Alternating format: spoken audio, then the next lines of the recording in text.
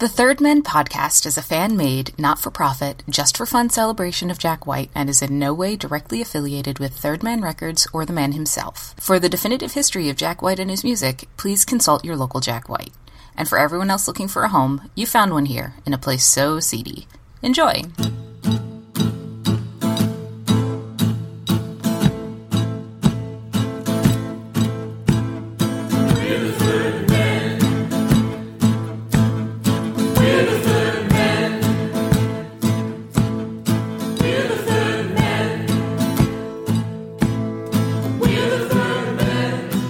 Historically, Bobby and I have always, when we were a threesome, we would just lay these crazy, nutty songs on Mark, and he'd go, "Oh, I can't play this." And, we'd get it together. But, yeah, we have Jack writing a couple songs on this record. Mm-hmm. And Jack is also our newest member, incidentally, Jack White. Hi, we're waving to Jack. I also want to apologize for my technical difficulties. It seems to be my big test in life. Yes. Well, hey. No need to apologize.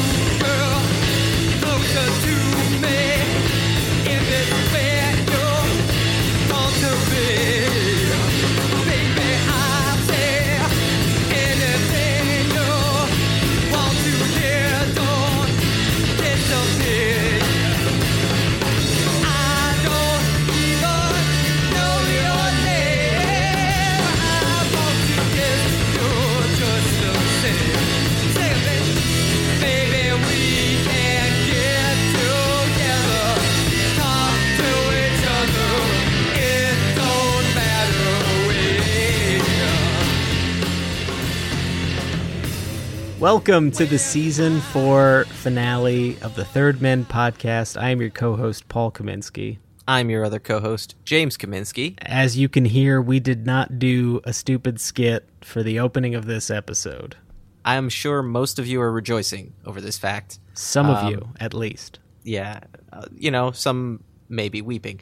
Yeah, well, we didn't do a skit for this episode because, this episode deals with some tough topics at times. We are very excited to welcome back to the podcast Mr. Bobby Harlow, who is the co-founder and lead singer of The Go, the band The Go, which we love. And as listeners of the podcast will know, we had Mr. Bobby Harlow on earlier in the fall in this fourth season of the Third Men podcast, and Bobby talked to us for quite a while there, but we decided to have him back on the show because The Go have begun a very cool donation project to support the protests that are springing up not only in this country but around the world, the Black Lives Matter movement. The band The Go has created a website, which is www.thego4blm.com, where you can go and donate $5 and above and receive their entire catalog of music, which is really, really cool. Yeah, it's not only the entire Go catalog, you would also receive some of Bobby and John's solo ventures as well as the Conspiracy of Aloe stuff. It's super, super cool stuff, and it's all for a really great cause. Again, the website's www.thego4blm.com, thego4blm.com. You can read a little blurb that they have there and donate to two of the charities that they have set up. Yeah, those great causes are the Equal Justice Initiative and the Bail Project, which both go to support, people who are putting their lives on the line to stand up for what they believe in.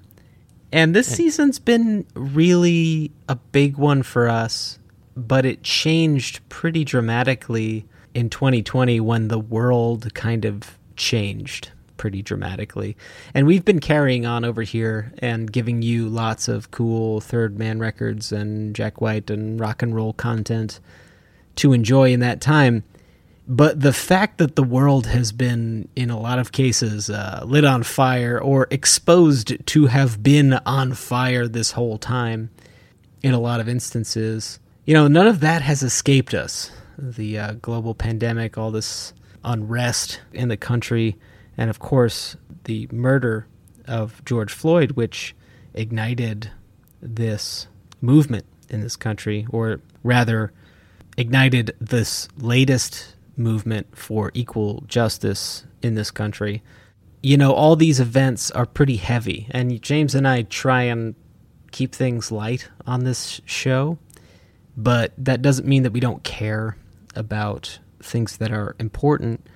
And we wanted to take this season finale of our fun rock and roll show to give you some more fun rock and roll, because there is fun rock and roll in this episode. I'm making this sound like this is going to be a really, really heavy episode. There's a moment where we use some strong language when we're describing the protests surrounding the murder of George Floyd and the discussion of police violence in this country. And, you know, we do...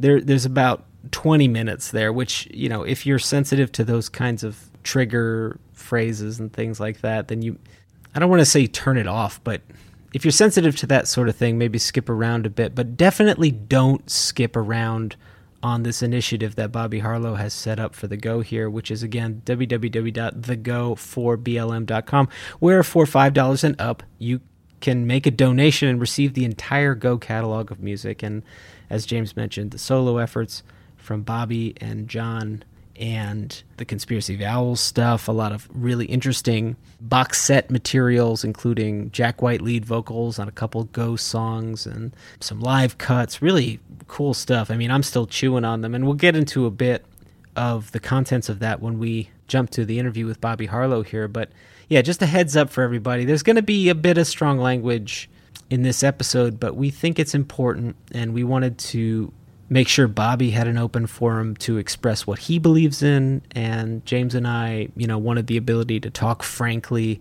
about subjects which are frankly at times uncomfortable.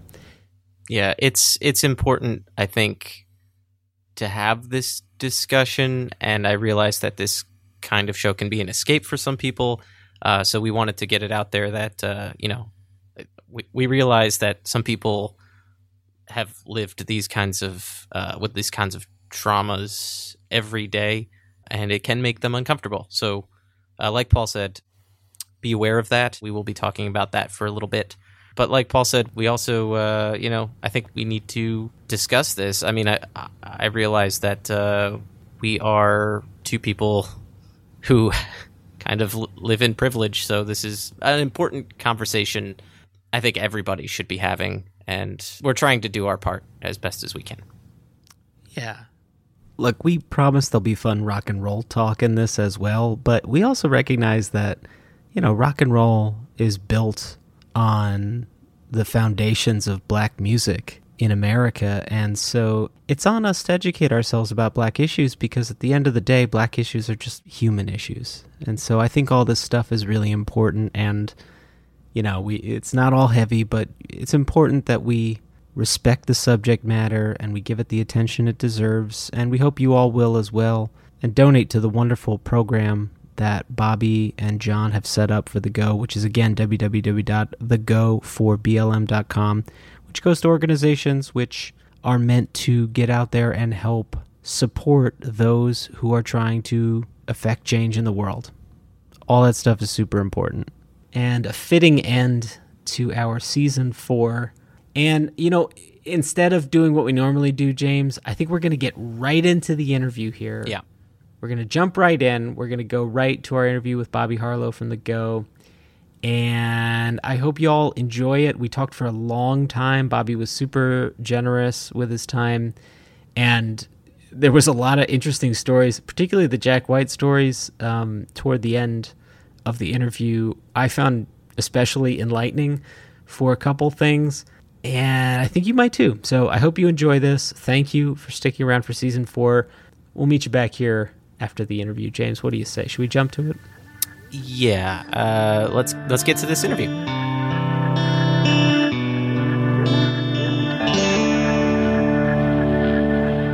I've been recording this whole time. We're done. This is it. I had 5 minutes. And 5 stop. minutes. Oh, man, we weren't getting any of that classic audio yet. James, are you recording? I am, in fact, let me double check, triple check. I am, in fact, recording. Yeah, Bobby, we had Brendan Benson on the other day, and as it turned out, James wasn't recording for half of the conversation. That's all right. He doesn't have anything to say anyway. It was a real good use of his time. So you had Brendan on. What's he up to? What is he doing these days? He's got a new album out, which he was really excited about and ready to get out and tour the world with. And then the world got lit on fire. That's right. He has a new record coming out, and he's Mike Wartella, a friend of mine, did a video for Brendan. Oh, that I saw. The one with the horse and the roller skating and stuff? I don't know. It's Or was it the animated one? animated. Oh, cool. Okay. Animated video. The Richest Man, I think, is the song. That video's great, yeah. Yeah, Mike's really good. Yeah, he's great. He could. I know you're in the market for an animator for a solo project, which we will get to in a moment. But he might be a good one. I don't know. I'm just saying. Mike would be a good animator for my solo project? For your second solo. Well, we'll talk about Dr. Puerco in a moment. Oh, right. Oh, I got you. Yeah. Boy, Paul, you're really taking Bobby for a ride here. I know. Like, where are we going? Why are you recommending my friend? I don't. What are you talking about? What's happening? Why does this happen when I get on with you guys? This is twice now. That record is shelved forever, though. That record's gone forever. There's some music. I could probably share some music with you from it. I don't even know if I have any music from that. Maybe I've heard something fairly recently, but It's not that exciting. I don't know that the other one's that exciting either. But hear us out. The packaging could be the shelf that you have it shelved on. Because there's ooze anyway, right? It's Dr. Puerco drinks the ooze or something. So like you could have the ooze up there. Really pressuring you to do this thing you don't want to do. Look, we're just spitballing here, okay? We're throwing some spaghetti. We're going to see what sticks. Yeah. We should. Well, it's not good. It's really not good. All right. The other record's good. It is. The other record's actually good. And I say that objectively because I'm so far removed from it that I'm kind of shocked that it's good at all. And the stuff that came after it and the stuff that was before it is terrible. Uh-huh. So it's kind of like this little miracle that little record sounds like it's listenable, I mean, not only listen. Well, look, we're going to get into that. Okay, so we should do a quick count in. Bobby, this is that embarrassing part. I know you wanted included in the last interview. I thought it was the best part of the interview after I listened to it. Frankly, it's when we sounded the most personable and enjoyable. Me and Paul. Okay, so we're going to do 3, 2, 1, go very slowly. Okay, ready? Yep. 3, 2, 1. Go. Okay. We would like to welcome back to the program Mr. Bobby Harlow. Bobby, thank you for joining us again. This is wonderful having you back here. Thank you.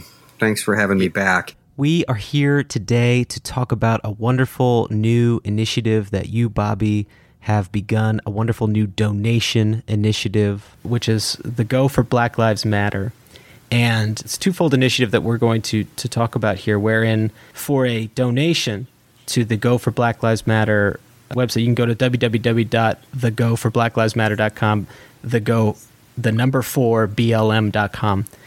For a donation to the Bail Project, I guess it's split two ways, right? Between the Bail Project and the Equal Justice Initiative, you can get the entire Go catalog, including a brand new release, which is a brand old release, I guess. Your debut solo project, which we actually touched on a little bit when last you were on the show, as well as solo work from John Krautner and a slew of other, all the Go records, Conspiracy of Owls, the box sets. It's an amazing package here, and it starts at $5. So if you donate $5 and up, you can just own the whole Go catalog. And it's such a wonderful initiative, Bobby. I was wondering if you could tell us a little bit about what spurred on, the idea to do this and to release it in this way, and tell people a little bit about what inspired you to do it. Sure. Well, the public execution of George Floyd, was what inspired us to do it. When I watched the footage, like, millions and millions of other people, I couldn't make it through the following few days without thinking about it. I couldn't focus, and I just felt like we needed to chime in on this. And who are we? We're nobody. I mean, I've got 1,000 Facebook followers or something, but I just felt like, and the Go is a small band, but I thought it's important in this moment for everybody who's willing and has half a brain and a heart to just put something up, and to donate. And money works. If you can't, physically put yourself in harm's way by getting out and protesting, with everybody else who's out there who's very brave and risking their safety, then reach into your pocket and support those who do. And so that's exactly what we did. So we thought about it, and, I wrote a message, to people about it online. And so far we've raised over 4,000. Wow. And, nice. And that's great. Yeah, it's something, I wish, I've tried to, and I think a lot of artists are contributing and doing things in this moment, in this critical moment where people need to band together to stand up against racism. I think a lot of artists are doing a lot, but I've been encouraging all independent artists. Like, what are you doing? Just put your music up, and donate. And then we saw just yesterday, Juneteenth, that Bandcamp donated its share of any sales. That's great. To Black Lives Matter. I'm not sure that they donated directly to, I could get that wrong. They may not have donated directly to the Black Lives Matter nonprofit group. I don't know where they donated, but in support of Black Lives Matter, they did it. So, and a fellow Detroit rocker, Tim Vulgar, who's, was the front guy in the Cloned Effects and also Human Eye, and now has Timmy's Organism. He did it as well. Yeah. He was inspired by what we were doing, and he went ahead and made an announcement and said he's against racism, and he's putting up any money that when anybody goes on his Bandcamp and downloads anything, all the money he's going to donate to, I believe, directly to Black Lives Matter and maybe to the NAACP. Very nice. Oh yeah, the NAACP Legal Defense Fund, I believe. Yep, that's it. Yeah, that's a great trusted source.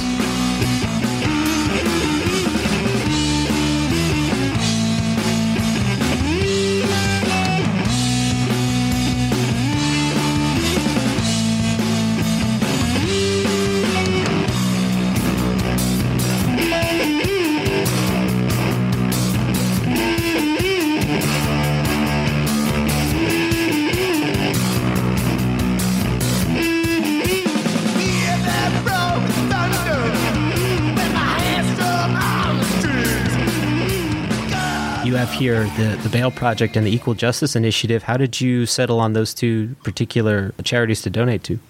We thought about it, and we figured that the Bail Project, we were going to donate to the Minnesota Bail Fund. I forget what the name of it is, but actually they're so overwhelmed by donations, which is incredible, that they're recommending the Bail Project, which is national and does exactly what the name suggests. It helps people make bail. And right now, people are out there protesting and they're getting thrown in jail. Cops are using excessive force in a lot of cases, and people are getting thrown in jail and they need help. So the Bail Project helps. And then the Equal Justice Initiative is maybe more of a longer term plan. This was a company founded in the early 90s, late 80s by a lawyer. They fight to protect people's rights to a fair trial. They delve deeper into cases where they believe the innocent have been wrongfully accused. And so this is important because people that need help generally need lawyers. Right. And you need lawyers to fight for, historically, lawyers are the ones that fight for people who are at a disadvantage. Right. By supporting these organizations, hopefully some good can be done, because it's long overdue. It's horrifying I'm sure, you guys will agree, but, it's horrifying that here we are in the 21st century staring at this racism, this blatant racism. I mean, the public execution of human beings on watching it on YouTube. It's caught with a camera. And that's the thing about that, what is it about the George Floyd footage? Because obviously there's been a long history of this, Michael Brown, Eric Gardner, Breonna Taylor. Mm-hmm. And with George Floyd, what is it that triggers people so hard on that? You'd think, well, it should just be somebody that's getting executed by a cop. But people have also seen this before, and there has never, that I've seen in my lifetime, been such sort of a rally around making a change and people standing up and saying, absolutely no more, this is it. And I don't know what that moment is that really triggers people. Is it the cop with that horrible half smirk on his face with his hands in his pockets? Is it the other cop that's standing in front, seemingly totally unaffected by the fact that his partner is in the back murdering a human being in the street in front of an audience? I don't know. Is it George Floyd who is desperate and saying that he can't breathe, asks for his mother? I don't know. But watching that cop kneel on George Floyd is just telling of how comfortable racists feel, how confident they are in this world. And then you have now millions of people standing up and saying, absolutely no more, no way, no more.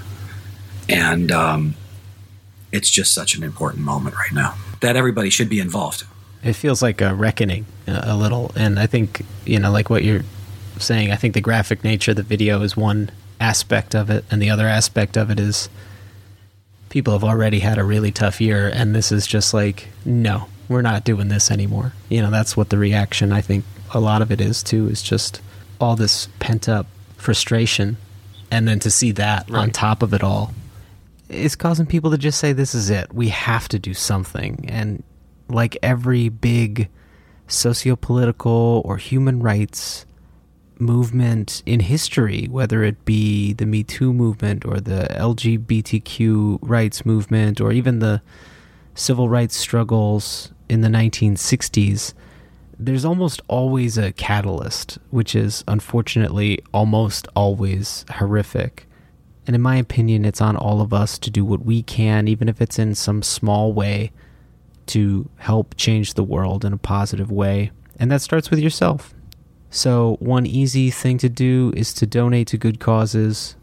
And the Go has provided a really easy way to donate some money and get some cool tunes in the process. So it's really great. And for anyone interested, Bobby has written a lot of great messages and posts on his Facebook page. And really all you need to see is in the Go, on the Go for blacklivesmatter.com. The mission statement there kind of says it all. So we encourage all of our listeners to similarly donate their money. If you can't be physically out there doing something about it, you still can do something. You still can try and change the way you think, try and change the way you talk, try and change the way you act, and to put some money in a good place. That's how I feel too. Exactly. Well put. Do something.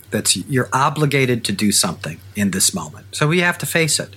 We have to face racism. And also with the Me Too movement, a lot of people and honestly, many people in Detroit that were in the rock and roll scene, when Me Too gained momentum, there were people that were outed and they were excommunicated from that rock and roll scene, swiftly excommunicated over that. There wasn't too much dialogue about it. And similarly with the police force, if there's excessive force, the person shouldn't have a badge. That's it. And I think that's what people, I don't know, all right? But I think that's what people want. That's what they need out of this. That's part of what they need out of this, that there's going to be consequences, and they're going to be severe. And I hope with racism, just in general. I saw a clip of a woman, a Caucasian, yelling at an African-American family. Okay, she was using the N-word. She was telling them that they don't belong here. And it went on and on. And in my opinion, that woman needs to be in jail. And there needs to be some kind of an equalizer out there. And this equalizer is supposed to be the police force that's supposed to protect people. Because, look, I have a family. And if someone were to harass my family and scream at my children and terrorize my kids, I expect that I would be able to pick up the phone, call the cops, and have that person arrested. But it doesn't work that way. And especially not in the African American community. And that has to change. And how's it going to change? By really sort of rethinking what the hell the police force is all about. Who's in there? Who are these people that have these badges? I mean, when people say defund the police, they're not saying take all the money away from the police. What they're saying is that you need to retarget what cops are actually doing. And that sort of goes in hand with what you're saying. There's obviously, there has to be some way to root out the excessive force using cops or racist cops, all that stuff. That's one thing. But the other thing is you need different types of people to respond to different types of crises. And that's what all of that is about there. And so this is an opportunity. Look, this pandemic has forced all of our hands in not really having a choice but to rethink how we operate in the world. So now is the time. Now's the time to do it. You know, if there was ever a time to do it and to really take a hard look about what cops do, why they do it, etc., now's the time. Yes. Yeah. And there's a lot of listeners out there who might think this couldn't happen near me. It was especially true, for a while, I was I lived in New Jersey. New Jersey was famously, liberal and all that stuff. But no, it happens there all the time. I have friends who, over the past few days, have been posting videos of them protesting, getting jeered at. Like Bobby said, the N-word being thrown their way, getting clouds of smog from trucks purposefully put in their face. So, yeah, something needs to happen. People are standing up now, even though this has been happening for so long and it's nothing new. But I think some people's eyes have been recently opened to these things, and these causes are a worthwhile thing to donate to and to volunteer for if you can't donate to, or even just support it in any way you can. Honestly, this couldn't be easier for the album list that you have here with The Go. If you just go to thego4blm.com, you can pick how much you donate and it'll go to a great cause, and there's still time to do it. And you get access to a whole bunch of amazing content by one of the best bands out there, especially that came out of Detroit. We got every Go album from 1999 onwards to solo stuff. And it's a worthwhile cause. They have it going to the Equal Justice Initiative and the Bail Project. There are many charities out there, though. I mean, if somebody wanted to choose something else, they could donate to the NAACP. They could donate to the ACLU, American Civil Liberties Union. They could donate directly to Black Lives Matter, who fights for justice and equality just like the other ones do. So pick it and get behind it and reach into your wallet and help people. And that's the thing when it comes to putting up our whole catalog. So what is this? This music isn't important. I mean, it is to people, but it's worthless unless we make it worth something. We use it for some purpose. That was some motivation for this too. It's here, what do we have? My job, my chosen profession has been, artist or musician or something. Well, okay, here is all this music. Put it up. Maybe this can raise some money and be put to good use to do something actually meaningful. Right. And other people should as well. And look, we're three white guys talking about this and I don't want to speak for everybody on the call here, but, at least in the case of myself, with dramatically different perspective on the world than the people who are currently really suffering under the systemic problems in American society and societies all around the world. But that doesn't mean that me as a white guy can't do anything. And of course, I don't claim to have all the answers, but one thing I can do is listen. And, no matter who you are, you can listen. You can be supportive. You can think about your actions, and you can try and help support the cause. If you're against racism, say you're against racism. Go on social media and say, I'm against racism. Say it out loud so you can hear yourself say it. Mm-hmm. Pick a side. This is a moment where people are this is divided. There are two camps here, racist and not racist. Which side are you on?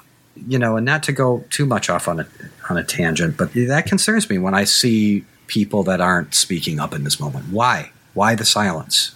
Why don't you have an opinion? What are you afraid of? What is that about? I suspect the worst, prove me wrong. All right. So if you're a friend on my Facebook or on my Instagram and you're not speaking out and saying I'm against racism, what am I going to think? What message does that send? It's an important thing to be an ally and let people know that you're there for them. No question. Don't be an asshole. Be against racism. That's what it boils down to, is just don't be an asshole. Yeah, or be a human being. Just a human being. When I said earlier, anybody with half a brain or a heart, well, what I should say is, actually what I meant to say was, anybody with just an ounce of empathy. Right. Anybody that's got a little bit of empathy, other than, somebody who's just a complete soulless, terrible individual, racist individual. Well, outside of that, you just have to have a little empathy to be able to get behind what's going on right now. Get on the right side of history, as they say, right? Right. Yeah. Right. Yeah.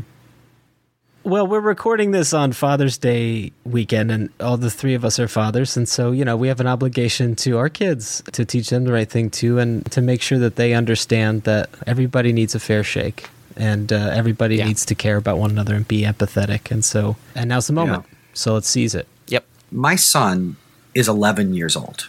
All right. Now, Tamir Rice was 12 years old when he was murdered by a rookie cop because he had a pellet gun. And that rookie cop was afraid of that child's skin. Now, a 12-year-old child, again, my son's 11, this is a baby. It's a baby. My son watches Scooby-Doo, loves popsicles, reads Peanuts comics, likes to snuggle. Okay? And that horrible, non-human entity called a cop murdered that child because he was afraid of the color of that child's skin. That child was holding a pellet gun. And this is where we're at in the 21st century. It's barbaric. Reduce everybody down to sticks and stones and build a new society, because we don't deserve indoor plumbing and electricity. We call ourselves human. We're not. And we're going to have to face that as well. Because, this is also an American issue, but this is also a global issue. And there are atrocities across the world right now that we could get into if you wanted to go there for the next 8 hours of conversation. Talk about, atrocities that are going on, genocide in the Middle East. So, we call ourselves human, and that's supposed to carry a lot of weight, but we're not such an advanced civilization. We're still pretty barbaric. And when I say pretty barbaric, I don't mean to even make light of that. We're barbaric. Well, I tell you what gives me hope is that in the face of some pretty monumental machines of war being deployed, protests remained peaceful, and that gives me a lot of hope. Yes. I was really proud that people took the opportunity not to be equally antagonistic against the mountain of weaponry and force that they were being threatened with, and that they were actually that were used on them. And they chose that moment to be peaceful and to speak their minds and to force the issue of change. I think we will, at least I hope we do, see lasting change from this. And yeah, I'm proud of everybody who's out there doing it. It's not easy, it's not easy to get out there and to march and all that stuff with a global pandemic going on, but we're proud of everybody who's doing that, and that's wonderful. I hope everybody is staying as safe as possible. I feel the same way, which is why we want to support it. I feel the exact same way about these peaceful demonstrations, because, the end goal is, like the Civil Rights Act of 1964. You want to be able to have change happen within the system. The end goal isn't to fight the police.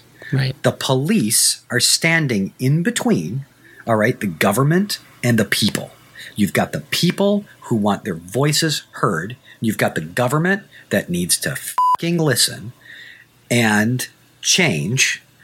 And then you've got the police in the middle there, as the guard dogs. I completely agree with you that the path forward is by maintaining the peace as much as humanly possible at these demonstrations. No question. If you have donated already to what Bobby set up for, again, the website, www.thefathers.org, 4BLM.com. If you have donated already, thank you for doing that. I did. I hope you do too. If you haven't yet, there's still time. The payouts are going to be done in chunks, Bobby, as we hit thresholds, I guess, or is it more of over time kind of thing? No, we're just on a weekly basis, or when money accumulates. We've already donated $3,000. So a $1,500 check was sent to each nonprofit, and we're going to do it. We're going to do it again soon. I'd like to mention, sure, you can go on our site and you can donate there, and you can have our whole catalog and all that. And if you're an artist, you can do the same as us. You can organize something where people will buy your music, and you take that money and you put it to good use.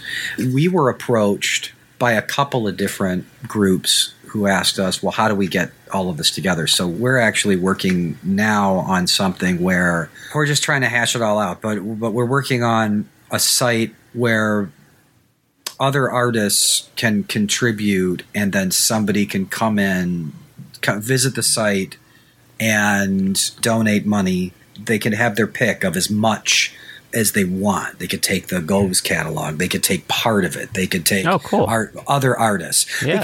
Because also people just, hey, not everybody knows how to put all this stuff together. Right, and not just the Go and other artists, but, including your solo material, which we started to talk about last time you were on the show.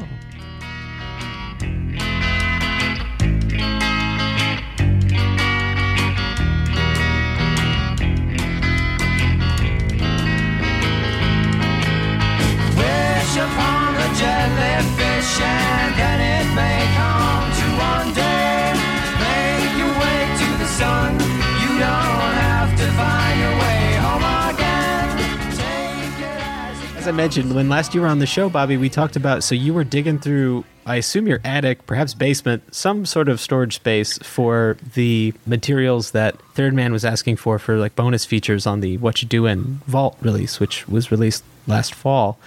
And you had mentioned to us that you came across your debut solo album in there, which is titled A Subtle Scare and is available on this download package. And you had mentioned you were working on it, and then I was delighted to see that included in this download package. It sounds wonderful, Bobby. Why the hell did you sit on this for 25 years or whatever? Like, what the fuck? Oh, man. Thanks for saying so. I don't know, because I was just distracted by other things. I didn't think it was very good, or I didn't really think about it at all.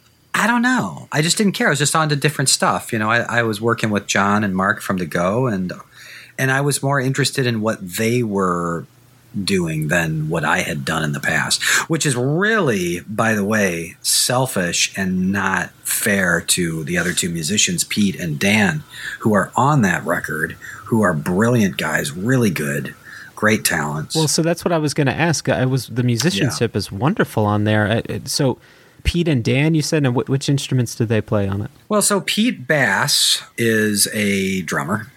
Was a drummer, I think still is. And he's a terrific musician and a real interesting guy. And he plays the drums like he plays the guitar, like he plays the keyboard. Matter of fact, he was such an interesting character back then. He never stopped moving. He's one of these guys who's just, his leg just goes. So sit down and you talk with somebody and their knee won't stop bouncing. He's one of those guys. They just can't stop fiddling with stuff. Somewhere Jerry Seinfeld is furiously scribbling that down. And so Pete, he was the best drummer around. And I was trying to convince him to start a band with me. And he would not do it. I could not pin him down. And at the time, he lived in a little trailer that was just like one of those little sardine can trailers in a trailer park. And he lived there. And I would go over and visit him. And I would try to convince him with the power of persuasion to start a band. He was not interested at all.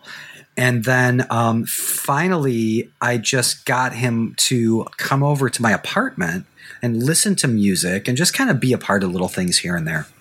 And I think he ended up coming over just because he wanted to eat the food in my fridge. Because he would come over and he would always be hungry. So, he was broke. So he'd come over and he'd eat. And then we'd talk about rock and roll, and then he might listen to something that I was working on. And that the last song on that record I love, and it's just a keyboard. But one night, Pete was not in a very good mood, and he was up there in this very like sweltering attic, and I mean it was terribly hot up in this attic. Yeah, and he was up there, and it was sweaty, and he was working on a guitar part with me. We were messing around, and he seemed very. He just wasn't happy. Wasn't happy at all. Wasn't smiling. It was awkward, and so I sort of, we sort of petered out on this whole thing, and he ended up kind of like grabbing a keyboard that was on the ground and messing around with it, and I ended up walking away. So I went downstairs and grabbed a Coke or something, and I came back up, and he was just playing this real soulful, emotionally sort of connected these runs on this keyboard, and he was just in his own world. And I had the presence of mind to just hit record on the little 4-track tape recorder. I just let it run out to the end of the tape, so then the end of that keyboard part, it cuts, and then that's the end. But that takes me right back to that moment in time, and I love that's my favorite part of the record. And that's the origin of Pete's Blues. It's a great way to close the record.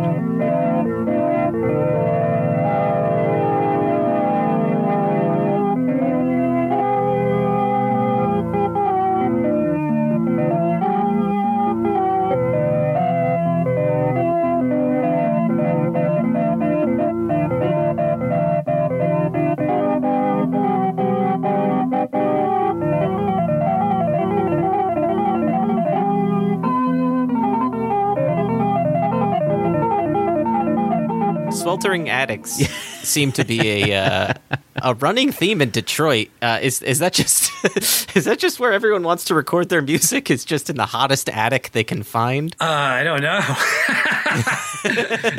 Nobody's got central air. I don't know why. Yeah, I guess it's starting to seem a little like a sweat lodge kind of thing, where it gets the best creative juices just kind of out of you. The Sweat and Squeeze was simple. The Raconteurs recorded their first album in a sweltering Brendan Benson attic, so that's 2 sweltering attics we can now put to record. I remember that attic. Is that the attic in Brendan's house over in Indian Village there in Detroit? Is that where they did it? Yeah, I believe so. I don't know if that's the specific, like if he had more than one place in Detroit, but... The summer 2005. Probably. Probably. I think he was living in Detroit. But in Michigan, we have basements. So most of the time we're in the basement. But when I did that record, I was living in a flat. So the landlord was on floor 1. Floor 2 was, me and my girlfriend. And then the attic was finished. It was like carpeted. But it was supposed to be a bedroom, I guess. I don't know why I'm acting surprised. This amazing attic had carpet.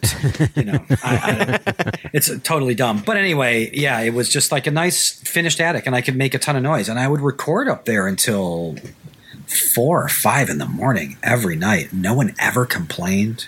It was just that was maybe a different world too back then. I chain smoked in that place, and the guy downstairs didn't. The landlord was not a smoker. Was like a 9 to 5 super straight-laced dude. And I was like loud and smoking 2 packs a day. Oh, man. In his nice, clean apartment upstairs. That guy never complained once. Never, ever. It's nice to hear that there's not an asshole landlord out there. Like, out there somewhere, there's a landlord who's not a complete... that guy. He was great. John Oren. I remember his name. Anyway, so that's Pete. And then Dano, he was a cool guy. He worked at the Grand Valley radio station. And I met him through a friend of my friend's brother, this guy named Pax. And Pax Bingham was another cool dude. And so I heard Dan's voice. He was in a band and he was playing keyboard, and I heard his voice and I thought, oh man, this guy's great. And this is why I kind of moved to Grand Rapids. There were like a couple of people that liked my music up there, and there was, a radio station that kind of played my tapes on the radio. And then this guy Pax one time calls me up at my grandma's house where I lived in my grandma's basement, calls me up and wakes me up at like noon. My grandma yells downstairs, "Robert, there's somebody named Pax on the phone." And it's like, noon. I'm like, "Grandma." Okay, so I get on the phone and this guy Pax just kind of blows my mind and says, "Hey, we're playing your tape on the radio and people stole our copies. You got to get us some more copies." Cool. And it just totally blew my mind. Yeah. At first I was like, okay. And then as it sunk in later in the day, I was like, oh shit, this is terrific. Yeah. Somebody's heard my music and they want to play it. Somebody likes my music. There's a moment where somebody liked what I was doing. That's a rush. Yeah. Honestly, that's why I moved to Grand Rapids. It's like, okay, the logic is there are musicians up there that like my music. I think I need to just move my whole life to Grand Rapids. It's just such a different world because that's what you did back then. I suppose if you lived in New York and somebody liked the way that your special canned salmon recipe in, Colorado. How did you hear about this? You would pick up your whole family and move to Colorado. Well, I do my homework too. Because that canned salmon recipe is a Kaminsky trademark secret. But looking for somebody to finally bring it up. We're on to you. I throw them away, and they come back to me. But anyway, so then Dano, he was a cool guy, and I never managed to organize a band. It wasn't like everybody kind of had their own thing going on, and I was never able to get something together that was like a solid group, which is probably why, goes back to the question you had, why'd you sit on this forever? Well, because when I met Mark and John, they wanted to be a band. And this was the first time I was going to have that kind of, oh, this is how you do it. This is everything that you want to do in your life, like the Stooges did or the Beatles did or whoever, be in a band. And in Grand Rapids, I didn't have that. I didn't have anyone willing to do that. But what I did have, and I was very fortunate, is I had a lot of musicians that were more than happy to just come over and play and record. And do cool stuff, and even go as far as taking microphones out of radio stations so we could use that and whatever. What went into the process of updating the tapes for that album? Were all the instruments and vocals set down, or did you have to go in and sweeten things up here and there? Did you have to re-record any of it? How did that process kind of go? Yeah, no, there isn't anything on that record that wasn't recorded in 1993 and 94. Ish, right around that time. I have an interface that can take 8 inputs. So I got it recently because I'm transferring a bunch of the early Go stuff. Yeah. So I got it to basically transfer all the early Go stuff to digital, so it doesn't deteriorate and all that, and then maybe spruce it up, and maybe we'll put out like a sort of pre-what you doing record at some point. But hey, oh nice, yeah, that could be kind of cool. That's awesome. Yeah, so I was working on that, and then I came across a couple of boxes of tapes, and I found the record. So there was stuff that I hadn't finished on the album, so I had like a CD copy of it, and then I found all the master tapes for it. And with the master tapes, I found other stuff, little guitar solos and things like that could fill the record out. Okay. And so with technology, the way it is now, I could load in the CD. I could then layer back in some of the things that were unfinished from the master tapes and then come out the other side with, a sort of a coherent record. Have you been beyond your brain while searching for a state of grace? Drift within on threads of sound, flashing out in flashing leaves. I remember you, my flash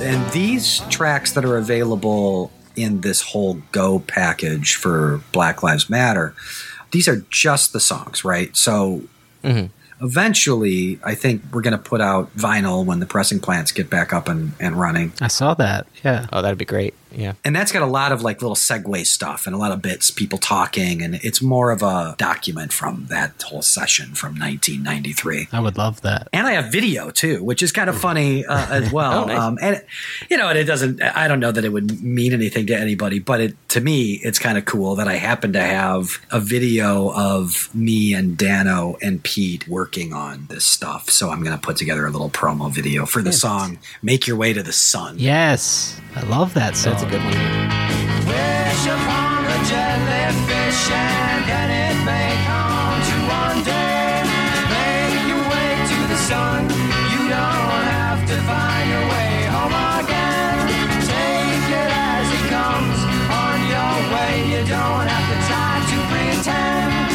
What you send is what you receive and how you perceive reality. Make your way to the sun. Make your way to the sun. Make your way to the sun. Make your way to the sun.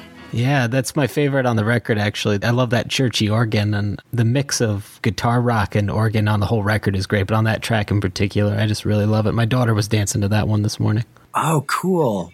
Were you tempted to do like a Free as a Bird kind of deal where you did overlay tracks over the old audio, or did you want it to be exclusively just of that era? Oh, yeah. No, never thought about putting anything additional on it because, why?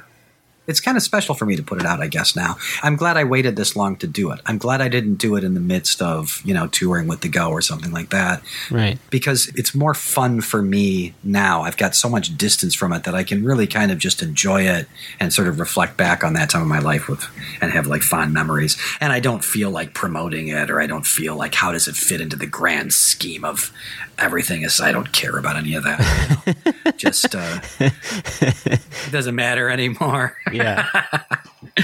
While producing your younger self, though, did you look back at anything you did and go, why did you do it that way? Or did you have any regrets? As a more seasoned veteran of the music industry at this point, were there any things you wish you had done differently? There were a couple of songs that I wish that I would have finished. There was one that I was actually pretty tempted to finish, but I just decided no. But it's called Mental Winter. Ooh. And Mental Winter was written at a time that I was suffering from really bad panic attacks. And it's a pop song. It would be the most poppy song on the record. And the chorus of Mental Winter is the exact same melody and harmony of Tired of the Night. So I used that. So I thought, man, it's too bad that I couldn't have this on there as sort of like, but I couldn't. Anyway, I couldn't finish it. There weren't any drums on it. And I don't know why we didn't do it at time. I guess I would have recorded more. Okay. I think at the end of the session, Pete was kind of at the end of his rope as far as the drumming is concerned. And that's something that one of my favorite parts about the record is, it's his drumming. It's all of his expressive drumming, especially in the song Laughing. What he does with that is just, he's a little mini orchestra in there.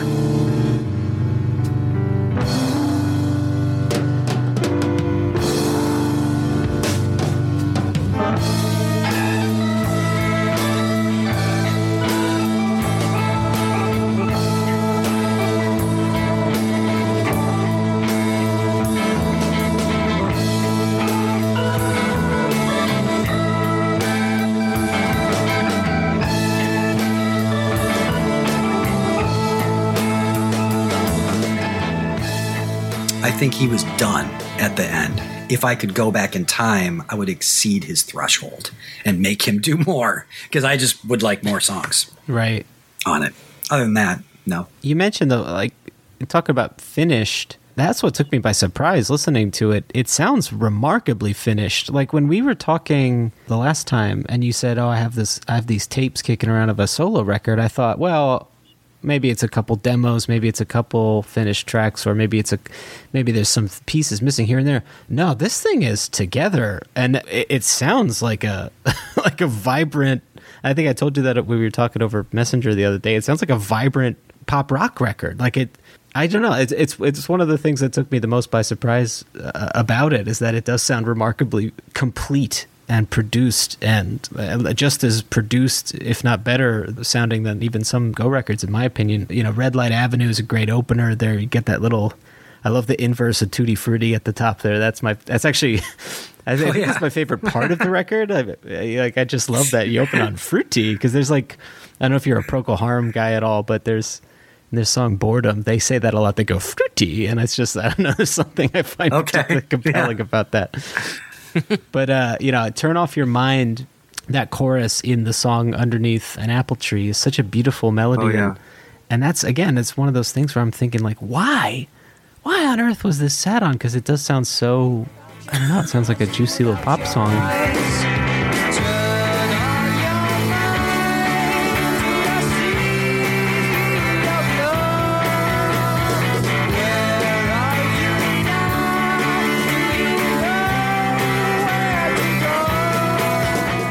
It got me thinking about your voice, and I wanted to ask you, your vocals, particularly on this record, and this is 1993, I think you said, 19? They're so sweeping, and I wondered if you had any kind of vocal training in your life, or it was all just self-taught. It's self-taught. So, thank you. And yeah, it's self-taught. So right before that record, a year prior to it, I couldn't sing. I was frustrated by the fact that I couldn't sing. I would listen to the Beatles all the time, and I was so frustrated.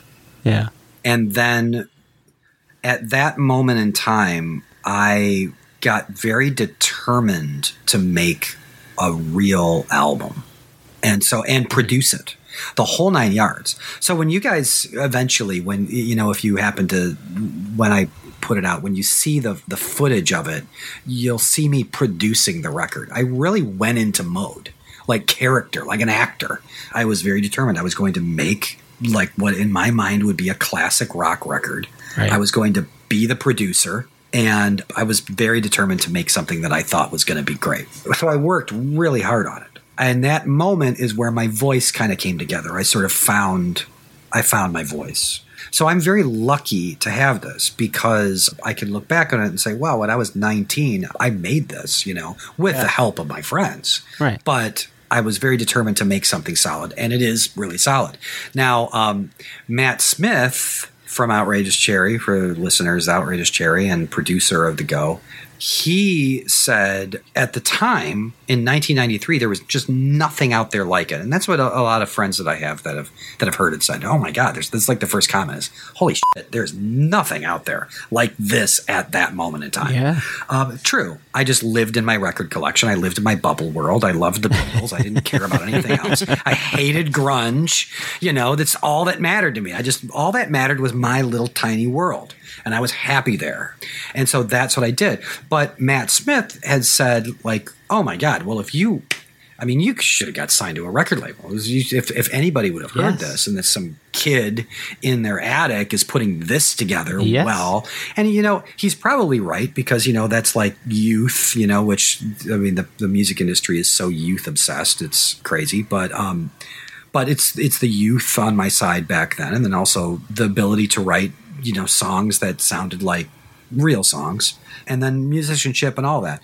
He's probably right. But at that time, it seemed impossible. Like, what would you do? What do you do? Of course. Do you take, you take your record and you go show up at 19 years old? At 19 years old to boot. But even just the idea of getting signed back then was really not in any musician's sort of like, they didn't think like these days you just you just like bombard some record label with, tweets or something. I don't know. But back then right. I don't know. But somebody will tell somebody that somebody's good. And then and by the way, there's like everybody has a label. Which one of you guys has a record label? So one of you two does, no? No record labels? One of you two needs to start a record label and then sign me, and that's how it works. Everybody has a record label. Canned Salmon Incorporated. Canned Salmon. Yeah. The high-tech guys. Yes. What's the nickname? I forget. Gear guys. Anyway. The Gear Guys. The Gear Guys. Canned Salmon, the Gear Guys.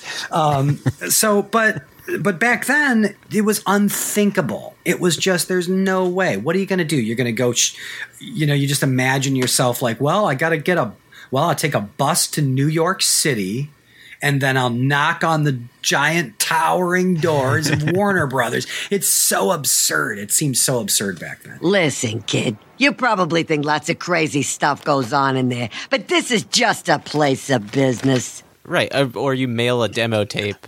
You know, it's like, and then how many demo tapes does that studio get? Give me Kaputnik and Phone Bone. I want to see the drawings for the New Kids on the Block. And then how many, like, in my head, if I were to do that, I'd just picture them throwing it away. It's like, and I just wouldn't do it out of fear of them just not even caring. Oh, totally. Did you, have either one of you have you ever seen Creepshow? Yeah. Love Creepshow. Creepshow, you know the part where Stephen King gets the stuff on his hands? Yeah, he starts growing into a plant man. He becomes Plant Man, which is great, you know. And the Creepshow comic too is great. I've got both the original and the reprint, and the reprint is nowhere near the quality of the original. Anyway, back to reality. So every scenario that runs through Stephen King's character's head, Jordy Verrill, in that piece is the worst case scenario. That's pretty much every single musician alive, I'm sure, in 1993. Any single scenario to get to a record label was the worst case scenario. So you're right. You're going to send a demo to a record label, and then you imagine, here comes the thought bubble, and you imagine like just these piles and piles, mountains, you know, warehouses full of like unopened demos. Yeah. Nobody tried, which is really silly, you know, but it seemed very difficult. So that's what's funny about this too, is that it's a pretty good record, and being 19 years old at the time, it probably would have had a pretty good advantage to get it signed to something, but it seemed like an impossible thing. So the whole thing was, tons of work went into it and immediately was abandoned.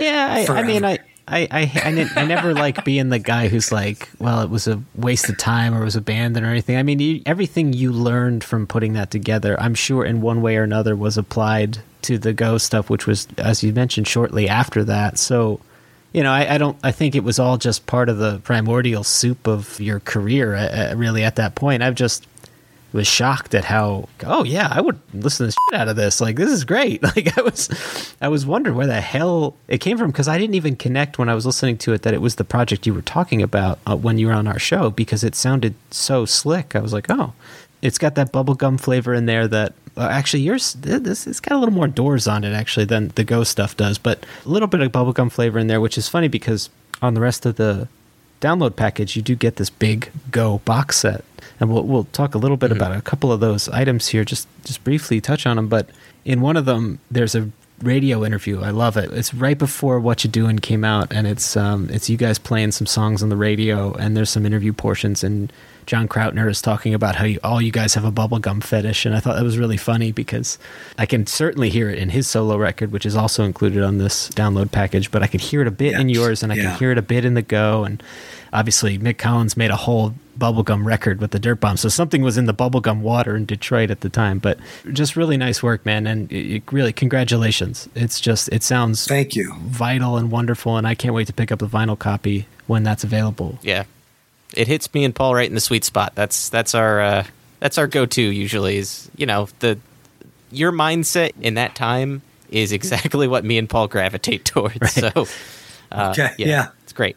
Just a thing about bubblegum is that, you know, it's just simple, catchy songs. And I think that's what Detroit back in 1999 was especially about. You know, simple, direct, catchy songs with heave-ho choruses that were stuck in your head, and that's the definition of bubblegum right there. That's every bubblegum song that's ever been written. So yeah, well, John Krautner's record, Fun with Gum Volume 1, sounds like the Archies, but if the Archies were all holding hand grenades.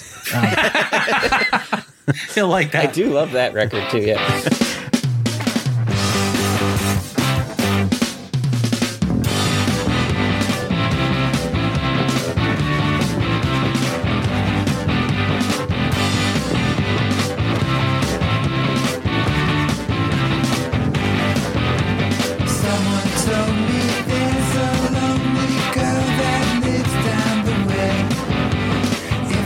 I wanted to talk just briefly here about Conspiracy of Owls, because that's also included on this download package.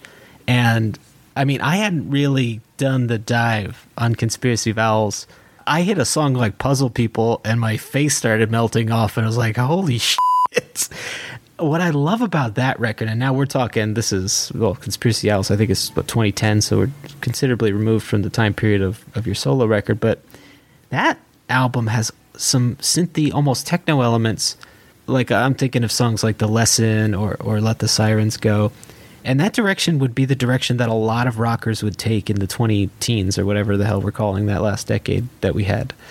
I'm wondering what inspired you to break out into that kind of direction for that record, and were you surprised that so many others wound up following in those footsteps in the decade to come? Well, no, because at that time, MGMT, they were very popular. Sure. And I think Tame Impala as well. Yeah. You know, they were already, MGMT was doing well. I think Tame Impala was just starting to get going. And so it's no surprise to me that, I don't know if you want to call it synthwave. Is that really would describe sort of what happened after it? But synthwave was a part of it. Like, people just got more synth heavy, right, at that time. Which I had to love, by the way. I dig it, you know, and it's still going on today. Oh, me too. Yeah. Oh, yeah, me too. No, I like it a lot too. And at that time, John and Mark and I, we were feeling a little bit restricted by the parameters that we had set for the Go. We sort of thought, well, what do you do? And I think there was like kind of leading up to that record, we sort of felt like, well, the Go is maybe supposed to be something. And when you start thinking like that, then it's not as much fun. So we did the Go for a long time with what we believed were wide open parameters because we just loved rock and roll and we loved the sounds of the guitars and all that sort of stuff and getting cool guitar sounds. And we always had kind of like a little mission on every single record, something goal that we were trying to accomplish with the sonically and sort of the vibe of the thing. And when it came to Conspiracy of Owls, that was a result of Mark and John and I all saying, well, maybe we should do something else. And we happened to have a synthesizer there. And so being big fans of people like Giorgio Moroder, I know John is a huge Giorgio Moroder fan. You guys pulled a Sgt. Pepper, and I want to hear more. All right. So John was more into like the Giorgio stuff that was like Giorgio's early stuff, Underdog and whatever.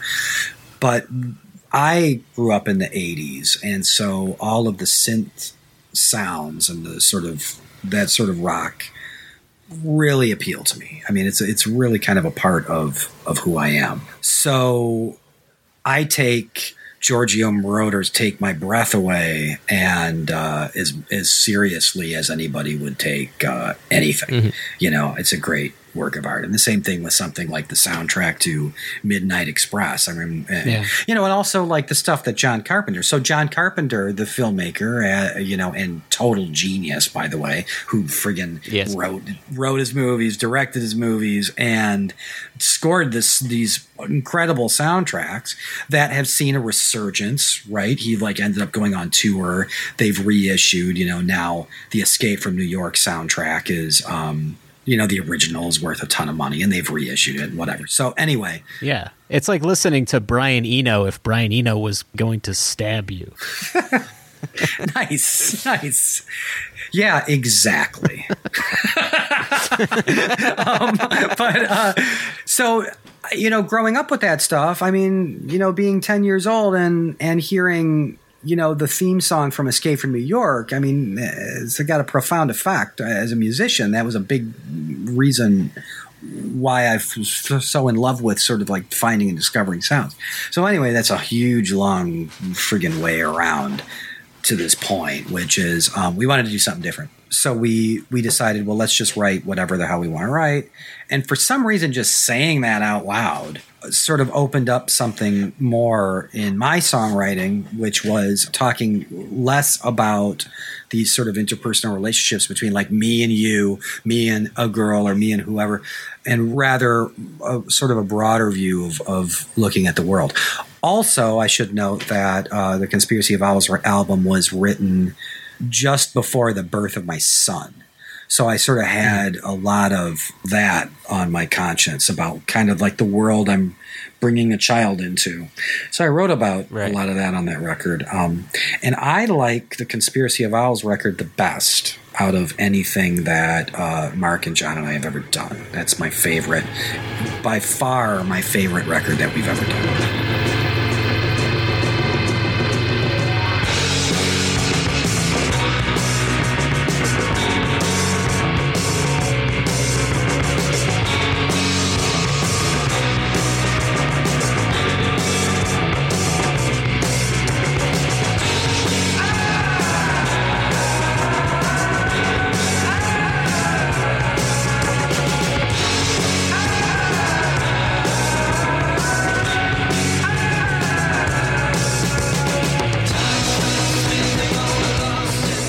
When you step out of your boundaries like that, it can really inspire some amazing creations. I mean, a lot of artists find, myself included, that, you know, when you're caught doing the same thing over and over again, you kind of feel like that is what you have to keep doing.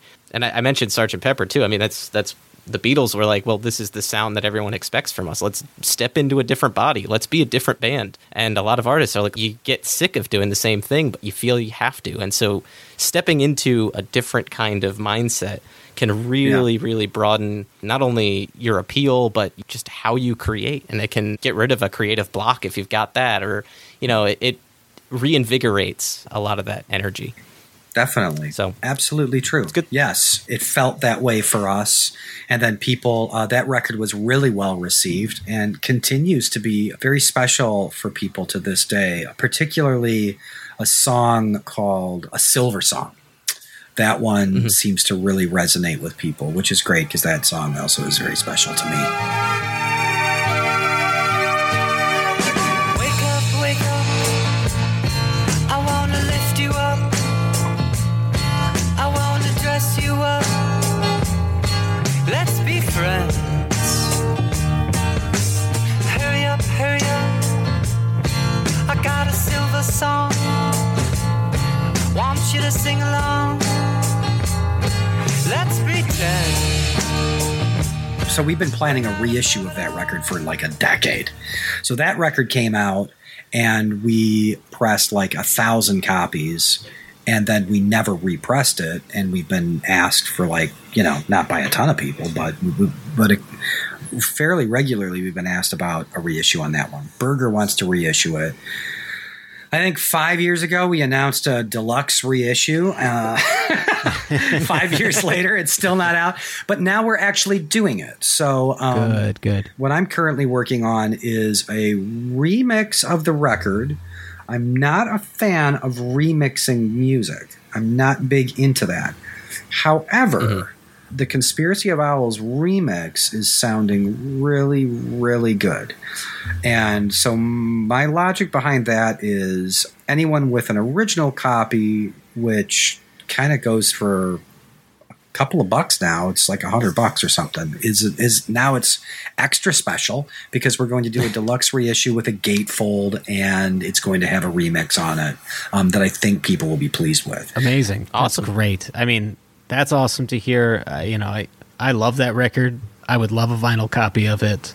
The ones I did find online were expensive. I don't remember how much, but you know, I came into downloading that package having already had, I don't know, maybe like 60-70% of the music, and then the stuff I didn't have, I was just like, whoa! And that was one that just absolutely floored me. Oh, cool. Thank you. Those are my two favorites on the record. The Conspiracy of Owls record and your solo record are my two favorites. So, yeah, thanks, man. This is great stuff. Would love the reissue. I'm glad you guys got to hear the Conspiracy of Owls stuff. That's cool. Yeah, a lot of people... it's funny because we also made a point at the time to not really promote it at all as members of the Go. And it totally worked. And nobody ever really mentioned that it was members of the Go. And then at some point we're like, maybe we should have said it was members of the Go, man. This thing, you know, what are we doing? Why are we telling people? And so now we got to go out of our way, like Sean and Lee at Berger. They have to say, like, these guys, you know, this is the record that, because, you know, people just won't. It's like the people that like the Go don't necessarily go over there. Now, speaking of sort of changing trajectory, I actually had some people who didn't like that record because it wasn't the Go. So I never experienced really that before. Oh, I should say that's not true. One time I was on tour after we released Howl on the Haunted Beat You Ride, and a very like aggressive woman with dreadlocks came up to me and said after the show, "I love the Go, but what's with all the emo?" And I was like, "How long, Honey Bee? You write as emo?" I didn't really think about it. I never thought it would. I wouldn't think it sounded like traditional emo, right? It doesn't sound like My Chemical Romance. What are you talking about? But anyway. But somebody said about Conspiracy of Owls, I said like, hey, this new thing, you got to listen to it. And they listened to about like 2 seconds of it. And I said, well, what'd you think? And they said, nah, I'm not really into all that synthesizer stuff. Okay. Wow. Well, all right. Yeah. And everybody, what are you going to do? That's not going to please everybody, but I'd prefer people branch out in new directions anyway, People have strong opinions when it comes to music. Geez, like a synthesizer is a deal breaker for you. Just one the synthesizer, that's it. You're not going to listen to the songs. That's a deal breaker. You like everything else that we did. This one, because the synthesizers is crap. It's bizarre, really weird. Yeah, I mean, if I hear a xylophone on a song, I just immediately shut off. You shut down. Hate xylophones. We had mentioned it earlier that the box set Tape Masters is included on this download package, which is a 5-volume comprehensive pack of like rarities and other materials from the Go. You guys have a cover of Slippin' and Slidin'. Yeah. Was there ever a go-to rock and roll tune that you guys ever get loose with on live or in the studio, or because that cover is awesome? Of Slippin' and Slidin'. Yeah, thank you. No, we covered some songs though. We did Slippin' and Slidin'. We loved Little Richard, and he passed away. Oh yeah, he was the king of rock and roll. He was the real king of rock and roll. I don't mean to get into a fight with anybody right now, but Little Richard was the real king of rock and roll. It wasn't Elvis. It was Little Richard. Yeah, I'll agree.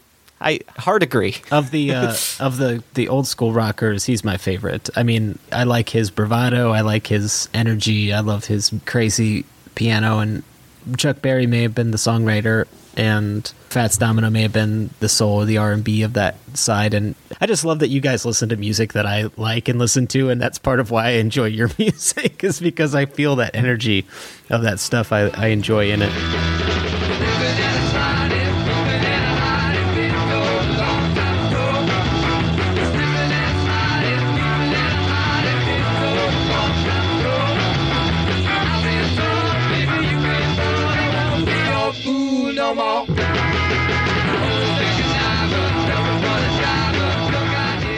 Did you see the Ray Charles interview with Bob Costas? He's the best. When Bob Costas says to Ray Charles, he says, Elvis. And Ray Charles says, yeah, yep. And Bob Costas says, Elvis was, he was a talented guy. And Ray Charles says, okay.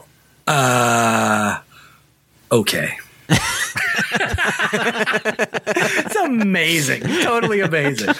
Like completely caught off guard and just couldn't roll with that. I've got nothing against Elvis, by the way, other than, he's fine. I don't like Elvis, but anyway, so yeah, we used to cover stuff. We'd cover Slippin' and Slidin', and we did we did all kinds of music. We'd cover all kinds of things. I mean, beyond Slippin' and Slidin', we try to figure out maybe some clever things to cover. It'd be like stuff that we were into at the time. So we covered the Deviants. I remember we would do Gloria.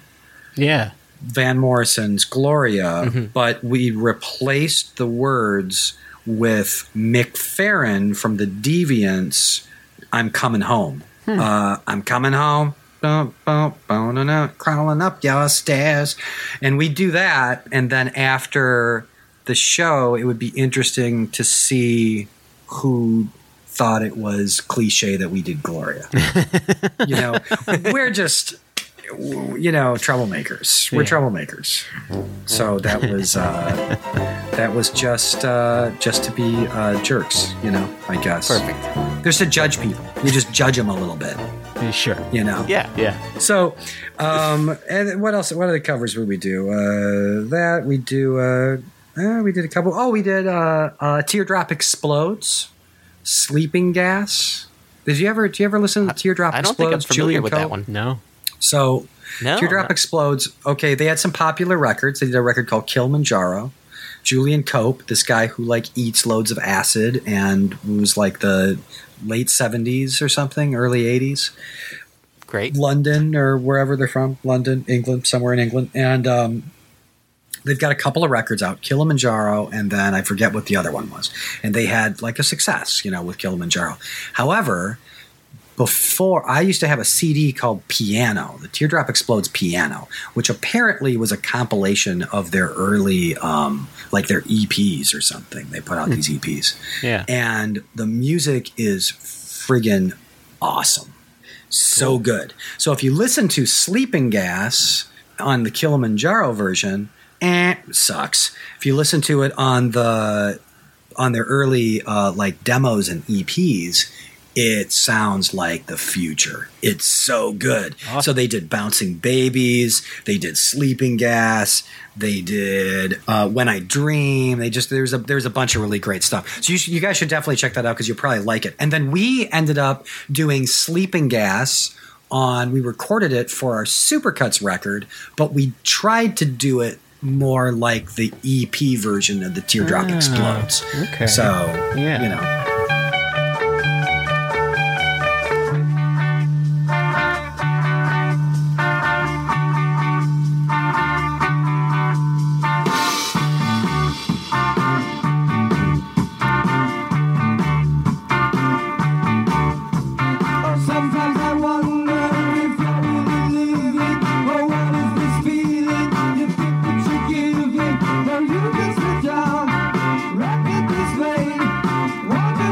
Supercuts, which is also included on this download pack, I should say, which I also enjoyed listening to. Which, if you want, go to go4blm.com. Yeah, we're trying to get the plugs in here, Bobby. Yeah, well, there's still time to donate, and people should, because it's important. So I'm trying to make sure that we also keep doing that. So speaking of songs you did live, do you guys find that there's tracks that you prefer the sound of live as opposed to studio, or vice versa?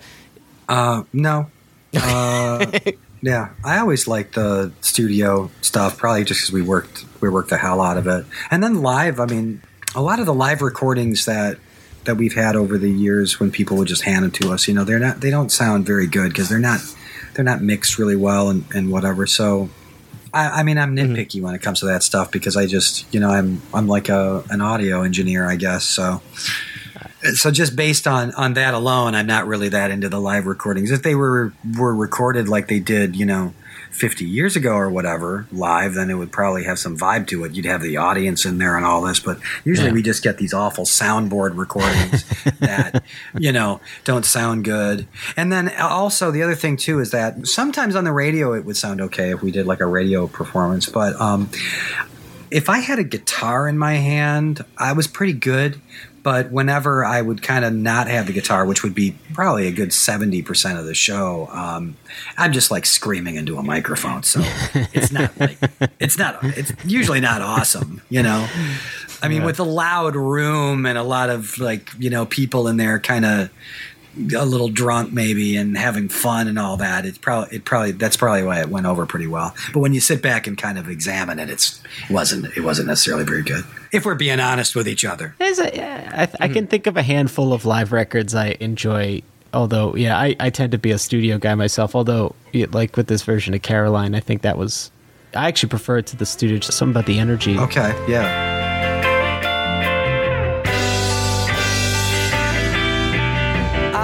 A boy with rosebud eyes, looked through the limitless starless skies. There was a time my mind was wild, back to the burning feral child. Now and again I remember still, nowhere man by the windowsill, rainy outside as I recall, animal shadows on. And every once in a while you get that on some tracks, whether it be with the Ghost stuff or other bands, where something about the energy of the live cut just captures something different about the song.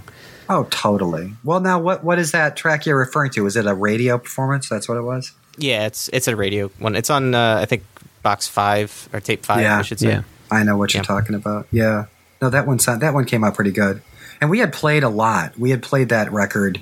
We toured a lot for that. So by the time we did that, we were kind of pretty well oiled and relaxed. Yeah. As a matter of fact, I think we did Howl on the Haunted Beat You Right after we came back from England, which we did when we went on tour with the White Stripes in England and on their Elephant tour. And we did that, and we were just starting to dabble in what would later be Howl on the Haunted Beat You Right with some of those songs. And so I think we didn't play great shows with them, which I really kind of regret that, because we relied heavily on like earlier stuff, like What You Doing material and that kind of stuff. We relied heavily on that for the most of that White Stripes tour. Then we went on after the White Stripes and we kept playing shows in England. And then we were so kind of, I think, frustrated with ourselves after all of that, not really feeling the magic on the stage or not getting anything going, that we started to sometimes abandon sets altogether to such an extreme that, like, for example, one show where it was very poorly attended, we just rehearsed the song Refrain for the entire show. I don't know if I'd call it a show, but that was really kind of crazy because we were just so sick of ourselves in a way, I think, frustrated. And then we wanted to work on new songs. And so we took Refrain and we kept playing it and then stopping it.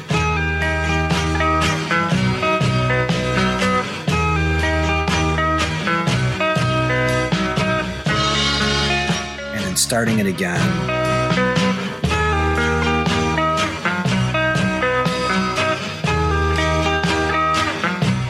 And then working it out. We just did this for a while and then we just stopped. And then some people clapped or whatever. And then some journalist was there, of course, right? Our luck. Some journalist was there. But the funny thing is that the journalist ended up writing a review saying what a great show it was. So it's like, well, we didn't get any good reviews with the White Stripes tour. We didn't get any. I mean, which was not surprising because, you know, the White Stripes was like everybody's favorite band in that moment. And we were opening, so no one cares that much about the opening band. But we really didn't get any favorable reviews. And then we decided to abandon everything we're doing and play one song for an entire show. And that was like our first good review in England. And then by the time we ended that tour, we were really working out Howl on the Haunted Beat You Right. And we had like Smile and we had Refrain. Maybe we were trying to dabble in and put some other songs together. And so then we did the record, and then we went on tour for that record, and we toured a lot. And the band became very relaxed, and I liked that band a lot. Well, you could feel it in the music too. Yeah, I liked that band a lot. That was a good version of that band. The Howl is so good. The Frustrations led to one of my favorite albums by you guys, and like you said, you could feel it's even relaxed in the music. It feels comfortable. Like it feels like everybody knows their part and is playing like at the top of their ability. I love that album so much. I think I told you last time that and Fiesta, those two they both feel relaxed. I know they're separated by quite a bit of time, but there's something about those that just really hit the sweet spot for me. Yeah, same. Those are my thanks. Two of my favorites as well. Well, I mean, we have one more question here, Bobby. We know we told you 30 minutes, and we're on an hour 45 here. So, thank you for bearing with us. Well, I like talking with you guys. Well, thank you. We like talking to you. Well, we mentioned the White Stripes tour, and you had called out a couple songs to me that are included on the box set that I thought I would point out for listeners. Listeners to the program know that Jack White was a member of the Go for a hot minute there, just prior to the explosion of the White Stripes and stuff like that. But in this download package, we can hear Jack White lead vocals on Turn Your Little Light Bulb On, this is funny. So when I was editing our last interview, I was searching for Hey Gyp, and I knew there was a live version of it because I remembered hearing it. And I couldn't find the damn thing until I listened to the whole record through, and I realized it is erroneously given the title Turn Your Little Light Bulb On the Go Live at the Gold Dollar. And so you pointed that out to me the other day. I thought that was super funny because I came to the same realization, and I feel like there must have been some reason, because Blackwell is so buttoned down. I feel like there must have been some reason he did that, but neither here nor there. There is a version of Turn Your Little Light Bulb On here with Jack White lead vocal on one of the box set tracks, and it's excellent on there.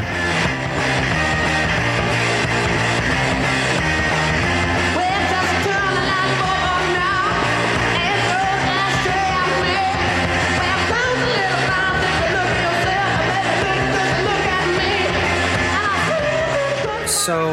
Jack had that guitar riff, and he just wanted to turn it into something. And I started singing Donovan's "Hey Gyp" over it, and it worked. And when you listen to that live at the Gold Dollar record, I think we do "Psycho" too. Yeah, so that's kind of where the band was at the time, and I was a little disappointed. I mean, a lot more than just a little disappointed. I was very disappointed when because I'm hands off when I don't mess around with that third band stuff. You know, whatever they're doing, I really don't get involved. So or try, you know, because it's their thing and whatever. But however, when that Live at the Gold Dollar thing came out and "Hey Gyp" was now titled "Turn Your Light Bulb On," I was really disappointed in that because I thought that was pretty silly.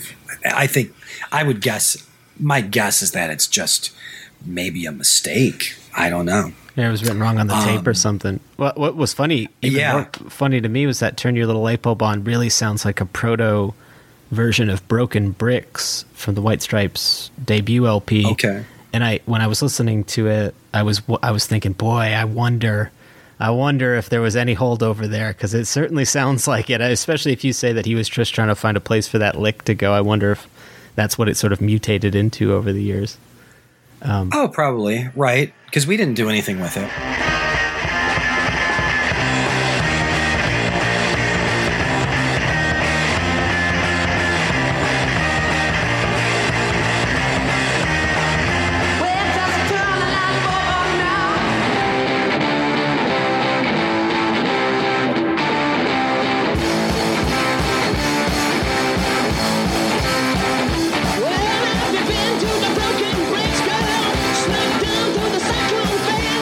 Those songs, so "Turn Your Little Light Bulb On" and whatever else is on that box set.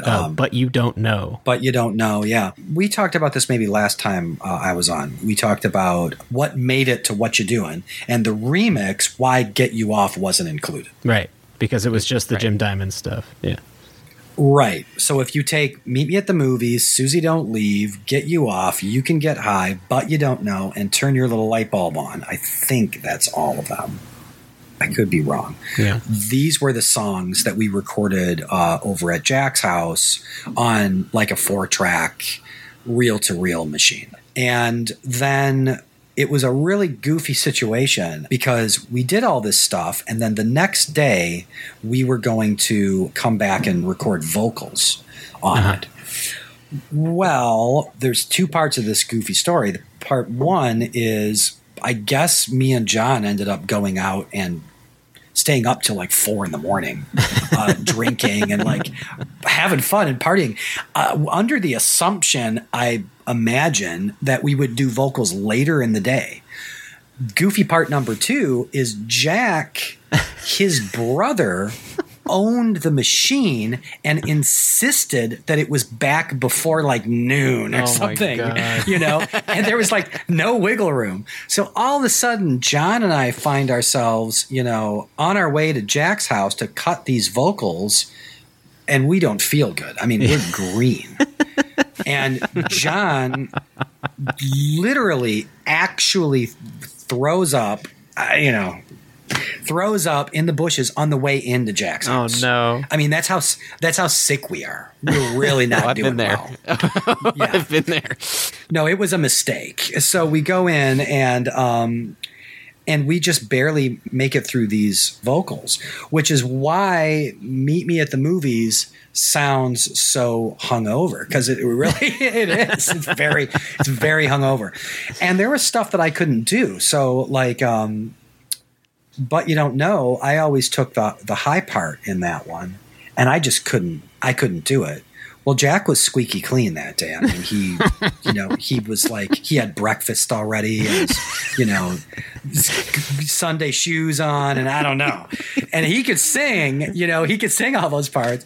So he just said, "I'll do them." And I said, "You go for it. Just go ahead and do them." So Jack, Jack sings the high part in "But You Don't Know," which is pretty prominent on that little box set. And, and also "Turn Your Little Light Bulb On," which by the way, so back to your question, I have no memory of that. I have no idea. Oh, man. Yeah, so anyway, lots of wonderful tidbits on this download package in that box set, which I'm still kind of going through and digging through and just really enjoying. And Bobby, thank you so much for all of this wonderful music. What an opportunity to have just this wonderful body of work in one place that you can download, and then knowing that you gave to a really, really good and worthwhile cause in the process just makes it all the more valuable, actually. So I can't thank you enough for doing this. I really, really appreciate it. Please pass along our thanks to John as well, because we also enjoyed his solo record that's included on here. I'm really looking forward to that vinyl release of your solo record because, as I mentioned, it's amazing. So thank you, Bobby. Thank you so much for joining us. Thank you both. Thanks. I appreciate it. Yeah. Thanks for having me on, and thanks for the kind words, and thanks for allowing me the opportunity to, to say, Black Lives Matter, and do what you can and get behind it and get on the right side of history. Absolutely. Yeah. Hey, fuck racism. Yeah. Yeah. Fuck racism. Thank you, Bobby. This is a lot of fun. Thank you. Well, thank you too. And I'm with you. Fuck racism, right? Yeah. Yeah.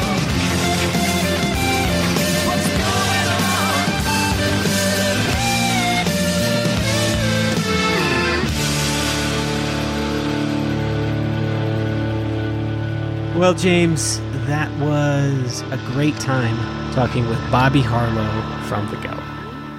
Yeah, he is, as always, super fun to talk to, super interesting stories, and the cause that they're raising money for is excellent. Let's mention the site again. It's BLM.com. And there you can download, and I'll just read it one more time, all the different download contents. You'll get Bobby Harlow's solo album, which again is brand new in terms of release. It was made in 1993. It was long lost. It was recovered and put out just now, so that's a new thing. His album, A Subtle Scare, and it's excellent. All of the Go albums, so What You Doin', The Go, Howl on the Haunted Beat You Ride, Tracking the Trail of the Haunted Beat, which is like, I think, outtakes or something like that from Howl on the Haunted Beat You Ride, which is really cool. You get Fiesta, you get singles, jingles, and EPs, which is like a collection set. You get the Go box set, which is like all of the radio stuff and performances and rarities and things like that. You get the Conspiracy of Owls album from 2010, and you get John Krautner's Fun with Gum Volume 1 solo album from 2015. All of that stuff. It's just like a lot of music. And all you have to do is donate $5 and above. I did it. I hope y'all do it too. It's a lot to sink your teeth into. This music is excellent.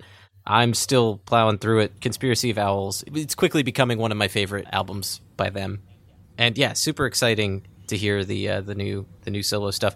So yeah, pick that up, donate, and get some really amazing, cool, unique music. Yeah. And James, at the top of the show, we didn't do, I think, a smell of fact or an old enough or a rough detective segment or something like that. I'd like to just, since this is the end of season 4, and we will be back, we're going to do a couple best ofs on a periodic basis throughout the rest of the summer, and then we'll be back toward the tail end of the summer / September. But I just thought it might be fun to just like take a walk through all the different episodes we did this season, because we did a lot of stuff this season. I would love to, Paul. I'm very curious. So the seasons, if you're not following it very closely, they kind of start in September and end in July, right abouts. Yeah. And then we release a couple in the summer, just like best of compilations, and then we're back in the fall. And we do that to have babies. Oh. Yeah, the last couple times it was because children were born. But it's also because, we do this in our free time. We both have full-time jobs, and, sometimes we need a break. But beyond that, actually, we do plan for the following seasons and get a lot of stuff ready. And actually, we already have stuff in the pipeline, some really cool interviews, actually stuff we've never done before on the show, lined up for season 5, which we're really, really excited about. But for season 4, I think it was our biggest season yet of the podcast, James, because we started out with the Olivia Jean extended interview. Of all the interviews we've done, that was the one that I was just like, are you serious right now? Like, even Brendan Benson, because, like, in the back of my mind, I thought, we're going to get you, motherfucker. But, like, Olivia Jean, I never thought. And when we got that, so I was so excited. And Night Owl is such a good record. Olivia Jean kicked off season 4 of the Third Man podcast, James. That's wild. And a really fun episode, too. She is an amazing person and continues to remember us. Why? We don't know. Despite all odds. But we're very happy to call her a friend of the show. Yeah. And then we followed that up with the Jack's opening acts solo featuring Isaiah Radke of the band Radke. Oh man, we had Radke on. We had this Isaiah season. on, and he was wonderful. And then I actually got to hang out with the whole band out here in LA when they were out here visiting and have lunch with them and stuff, and it was lovely. So that was great. We're gonna have to have Radke back on the show, James. What do you say? Should we poke the Radke folks? Just the cats. Just want the cats. Just the cats. We'll just get the cats. And so after that, we did analysis and review of Help Us Stranger, parts 1 and 2, in between James's 30th birthday bonus episode, which is super fun. Help Us Stranger, yeah, we thought we were actually going to come back for season 4 with the Help Us Stranger analysis and review, but then we had Olivia Jean dropped in our laps, and then Radke came along shortly after that, so we were like, fuck it. Yeah. But a new Raconteurs album is cool. Yeah, that new Raconteurs that we waited 11 years for. Fuck it. And then we had Bobby Harlow on for the first time, which again feels like a long time ago. It feels like ages ago. I feel like that was at my last house. Like Yeah. I don't even remember what we talked about. It was a lot. I listened to it recently, and it was a lot of fun. But yeah, then we had that. Ghosts? I think we talked about ghosts. We did talk about ghosts. And then we had Everything We've Ever Learned, which was like, I don't even remember. It was like... Oh, was that the one where we went through like Yahoo Answers? Yeah, it was like and stuff? Yahoo Answers. It's one of like our top downloaded episodes. Like, it's in our top, I want to say, 5. It's really high up there. I think people, when they downloaded that, thought we were really going to go through everything we ever learned. And then they're like, oh, they're just goofing off on Yahoo Answers. I think that really solidified my my love of doing episodes that require no research. Well, after that, we had another huge interview. We had Lily Mae Rishi, who I got to hang out with here in LA again and record an interview with, along with Frank Rishi and Scarlett Rishi. That was super fun. And then we did an album analysis of Other Girls, which is her second Third Man Records studio album, which was released last fall, which we really love. And James, you got to do some bullets for that. I did. I forgot I got to do some Now Hear This style bullets. That was what it was. And then we had the Jack White Trivia Challenge, Volume 2, and another great one. That was super fun. Again, solidifying the no research episode, James. That season 4, James is laid back. Island Time. Says he's gonna Island Time. Says he's gonna research it. Doesn't. Pulls a Costanza, sleeps under the desk, and comes at you with a quiz. It was good. It was a good one. And then we had Hands of Time, our look back at 2019. And that episode wound up causing something that's going to come up in season 5. The coronavirus. No. That episode wound up causing something really cool that's going to come up in season 5. So stay tuned for that. I'll just leave that little tidbit there. And then we had a Jack Lawrence Secret Origin episode. And that was on January 15th. And that was super fun. Now, with these Secret Origin episodes and the Spotlight episodes, we seem to be like interview mancers summoning guests for the show, because we did do that with Brendan Benson and with Olivia Jean and with Lily Mae Rishi, and they both have eventually appeared, and Bobby Harlow via the Go. They've all eventually appeared on the show. So we were hoping to interview Mance LJ onto our program. Who do we have left, though, in that? Like, Pokey and Margot, I think. Pokey and the Margot, two. Yeah. Well, Margot's agent won't return my calls, so... And then we had Sean Cannon, the Striped Podcasts host, extended interview, which I interviewed with him in a bunker out here in LA. It was let's call it steampunk. Yeah, we'll call it that. It's not. Emphasis on the steam. It was really hot in there. Very steamy. Very steamy. I was cozy. I was over here. That was fun. And then we did, yeah. After that, we did 3 Degrees, another great James James research. episode, 3 Degrees of Jack White, where we picked 3 people and we did the Kevin Baconman game, and it was fun. It was a lot of fun.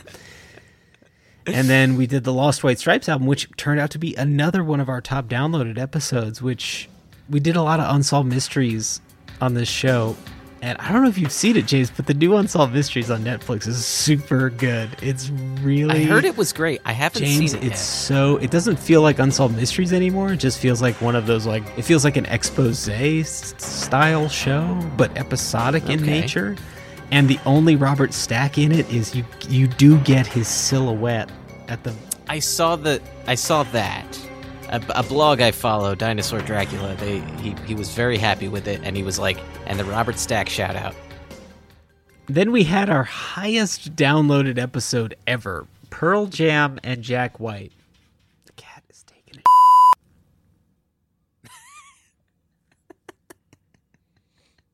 We had our highest downloaded episode, Pearl Jam and Jack White, has beat the pants off of every recorded download episode, because we have not recorded the accumulated totals of the before Pippa/Acast time, the long ago.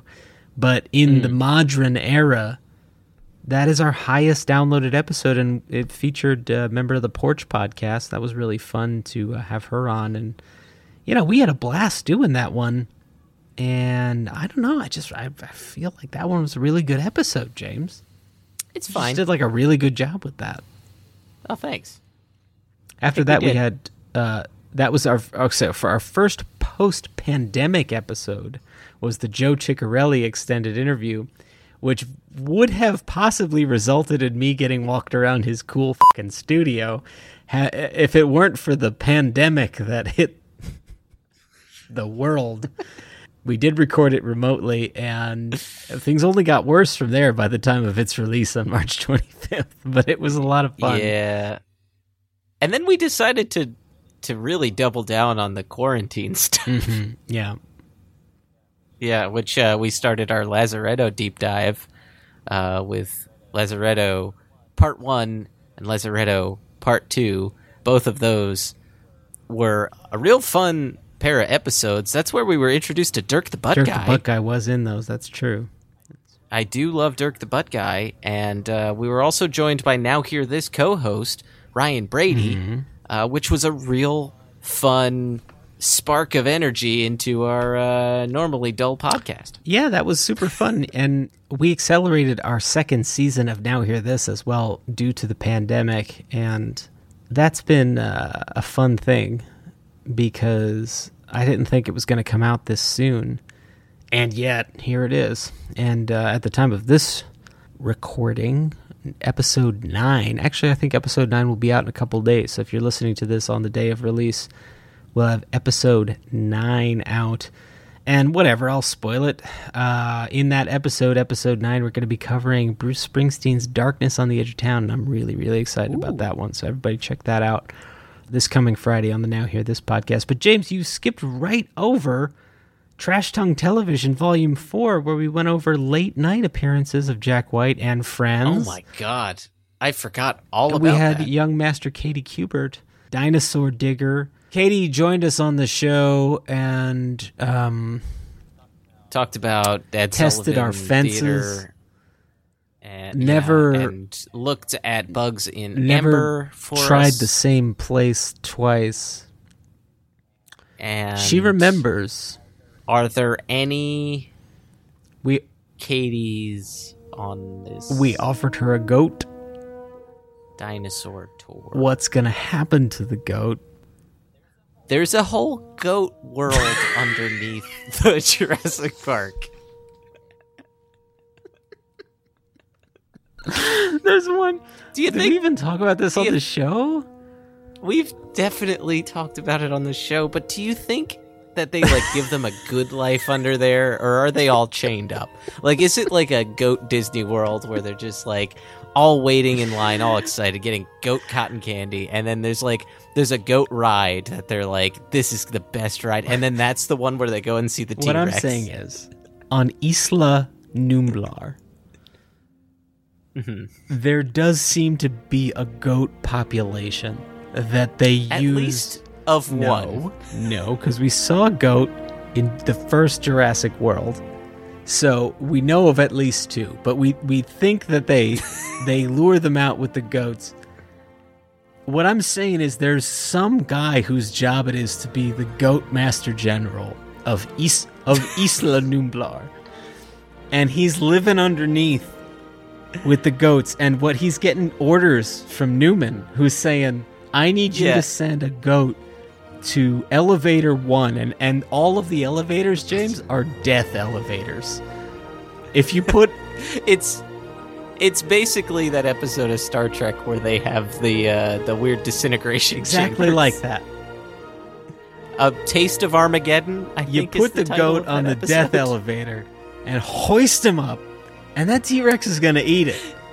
And you know what's f***ed up about it all is that guy. Doesn't it? They could have added a button to like just have it go up, but no, they force him to actually hoist with a chain the goat up and watch it as it dies. I imagine he forms some kind of bond with these goats. He's raised those goats since they were embryos. They are also part frog.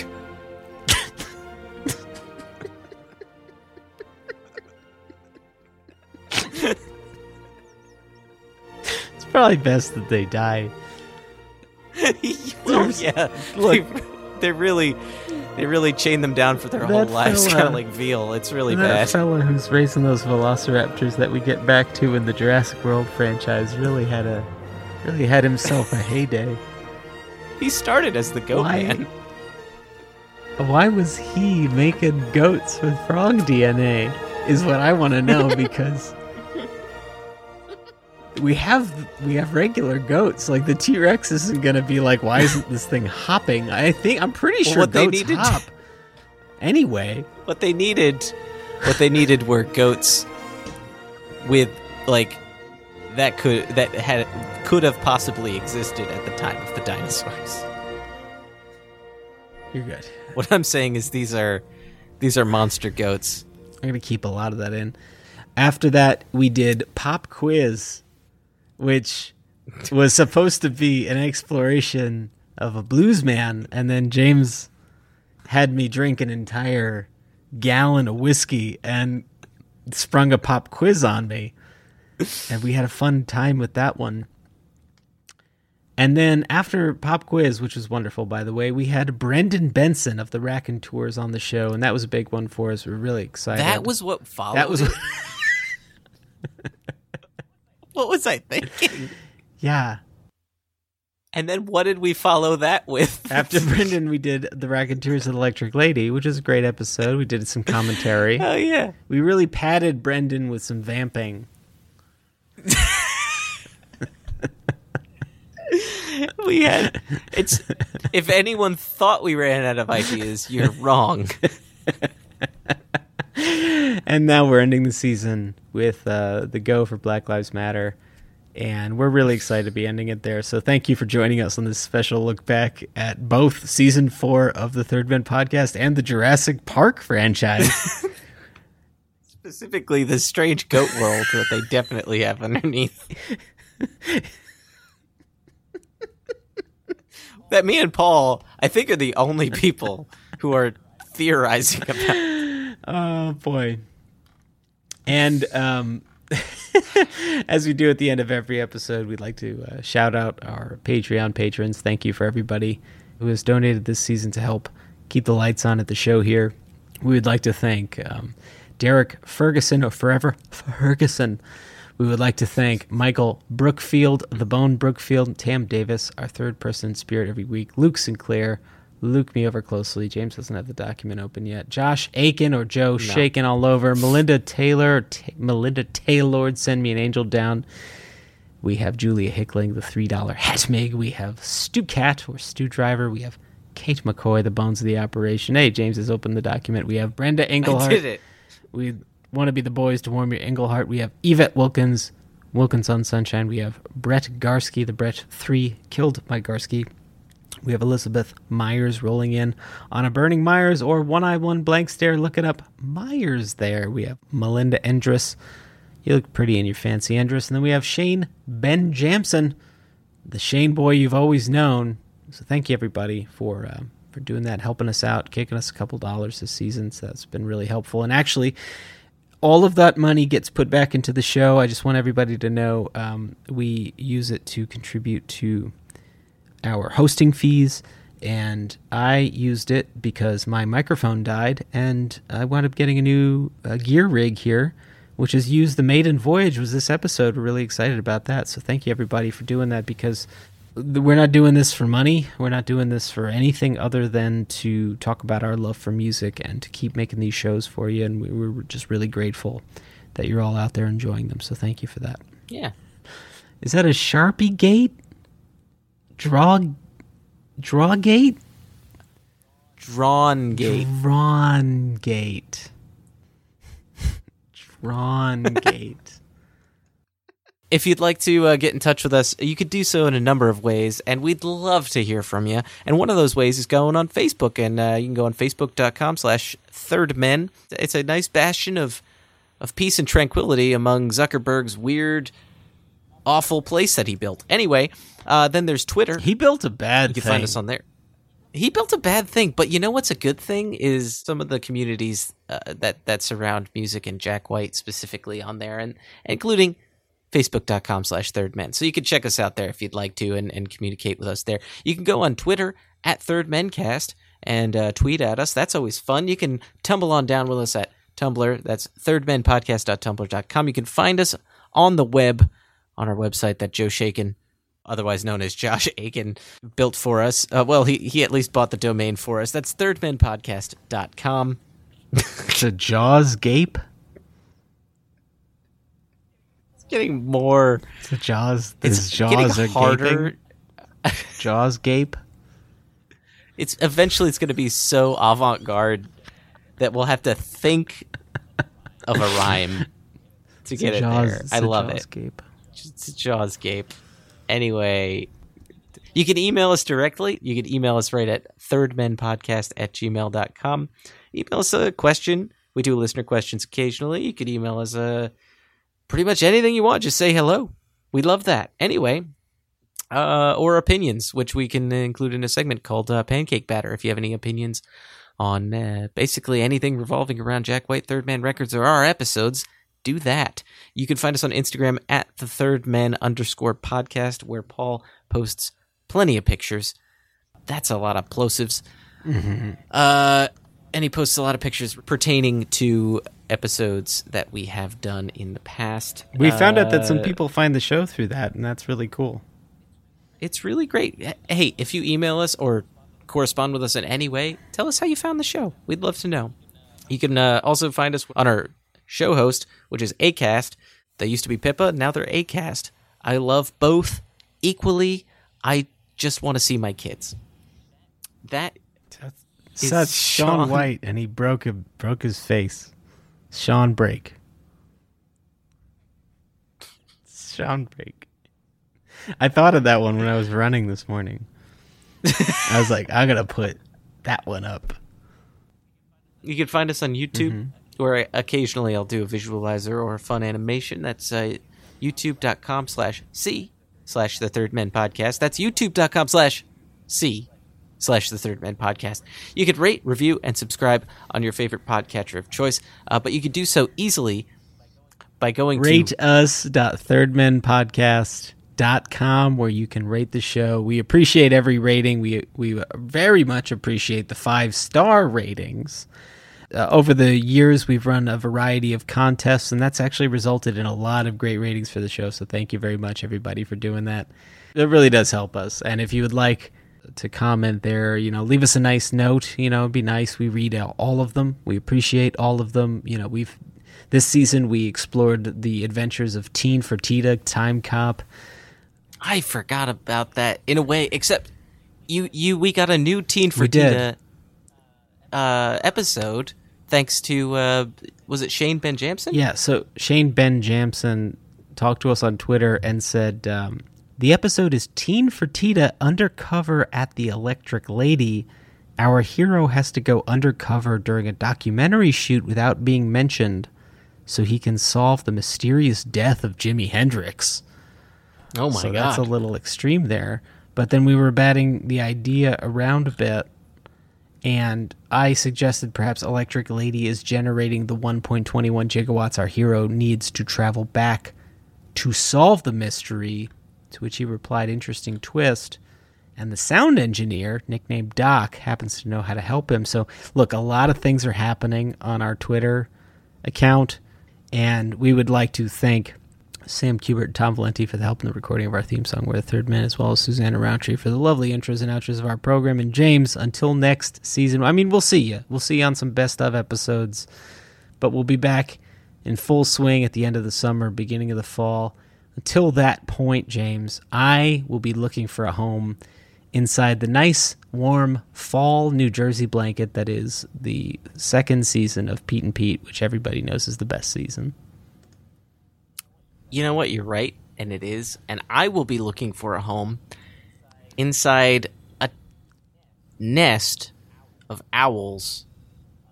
But they don't. What they don't realize is that I'm in there creating a conspiracy against them. And every one of the owls and you have been mixed with frog DNA, so you're all hopping. It's true. We'll see you next season, everybody. Thank you. Bye. Bye.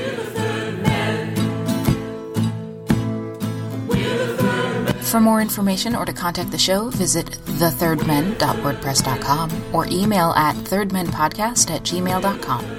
Also visit @thirdmencast on Twitter and search The Third Men on Facebook. See you next time. We're the Third Men. We're the Third Men.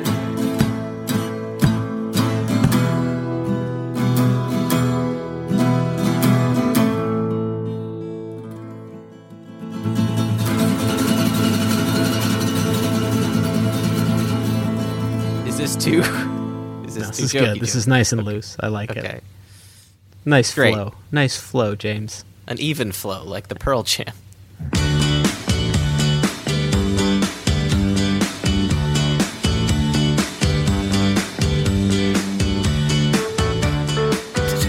That's his nickname, the double-powered entity. See, why does Yeah. everyone get a cool nickname but me? Wait, James, you don't have a cool nickname yet. I don't have a cool nickname. Well, you're Go Guy Bobby. I'm the musical guest. That's the It's terrible true. nickname. That's the worst.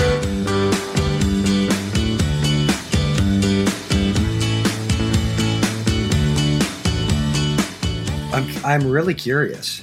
I'm gonna write down the name of this thing. I'm the What's it called? I'm the Uncle Eddie to your Clark Griswold right now, Paul. Because that sounds mighty fancy. Whatever you have there.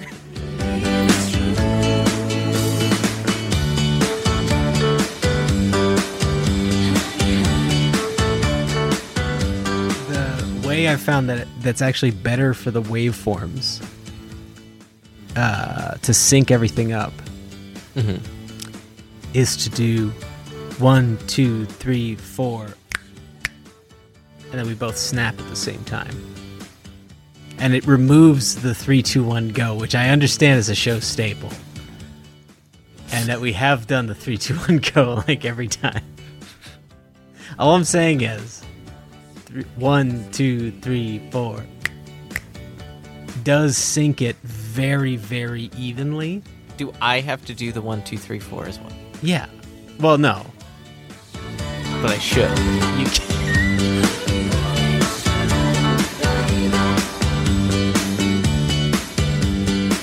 You don't have to do this. We could do 3, 2, 1, go. No. You've got bold ideas. It's been over 125 episodes, and this is the first. And either of us are saying it's not working. But you know what? No. Do you want to try it or no? We could Yeah. just try it. Why don't we try it once? No, we'll just try it. Ready? I'm gonna get my snapping fingers ready.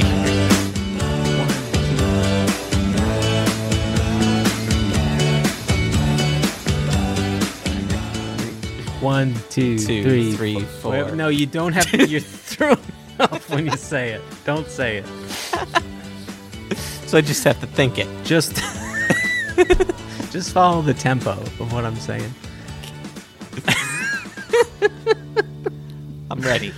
1, 2, 3, 4. 1, 2, 3, 4. I don't think you're doing it right. I did an extra one there. I'm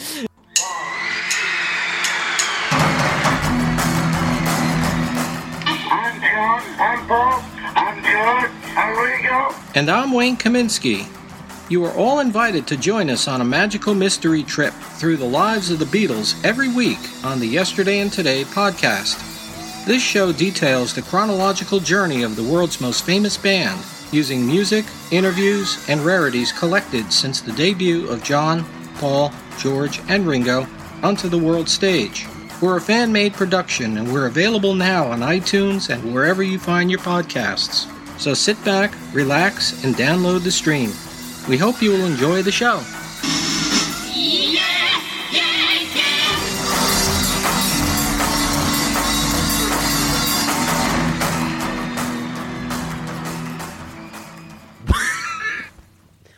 One, 2, 3, 4. I feel like you're not doing it. What are you talking about? I'm doing it. 1, 2, 3, 4. Do you think I'm not? It's fine. Just go for it. 3.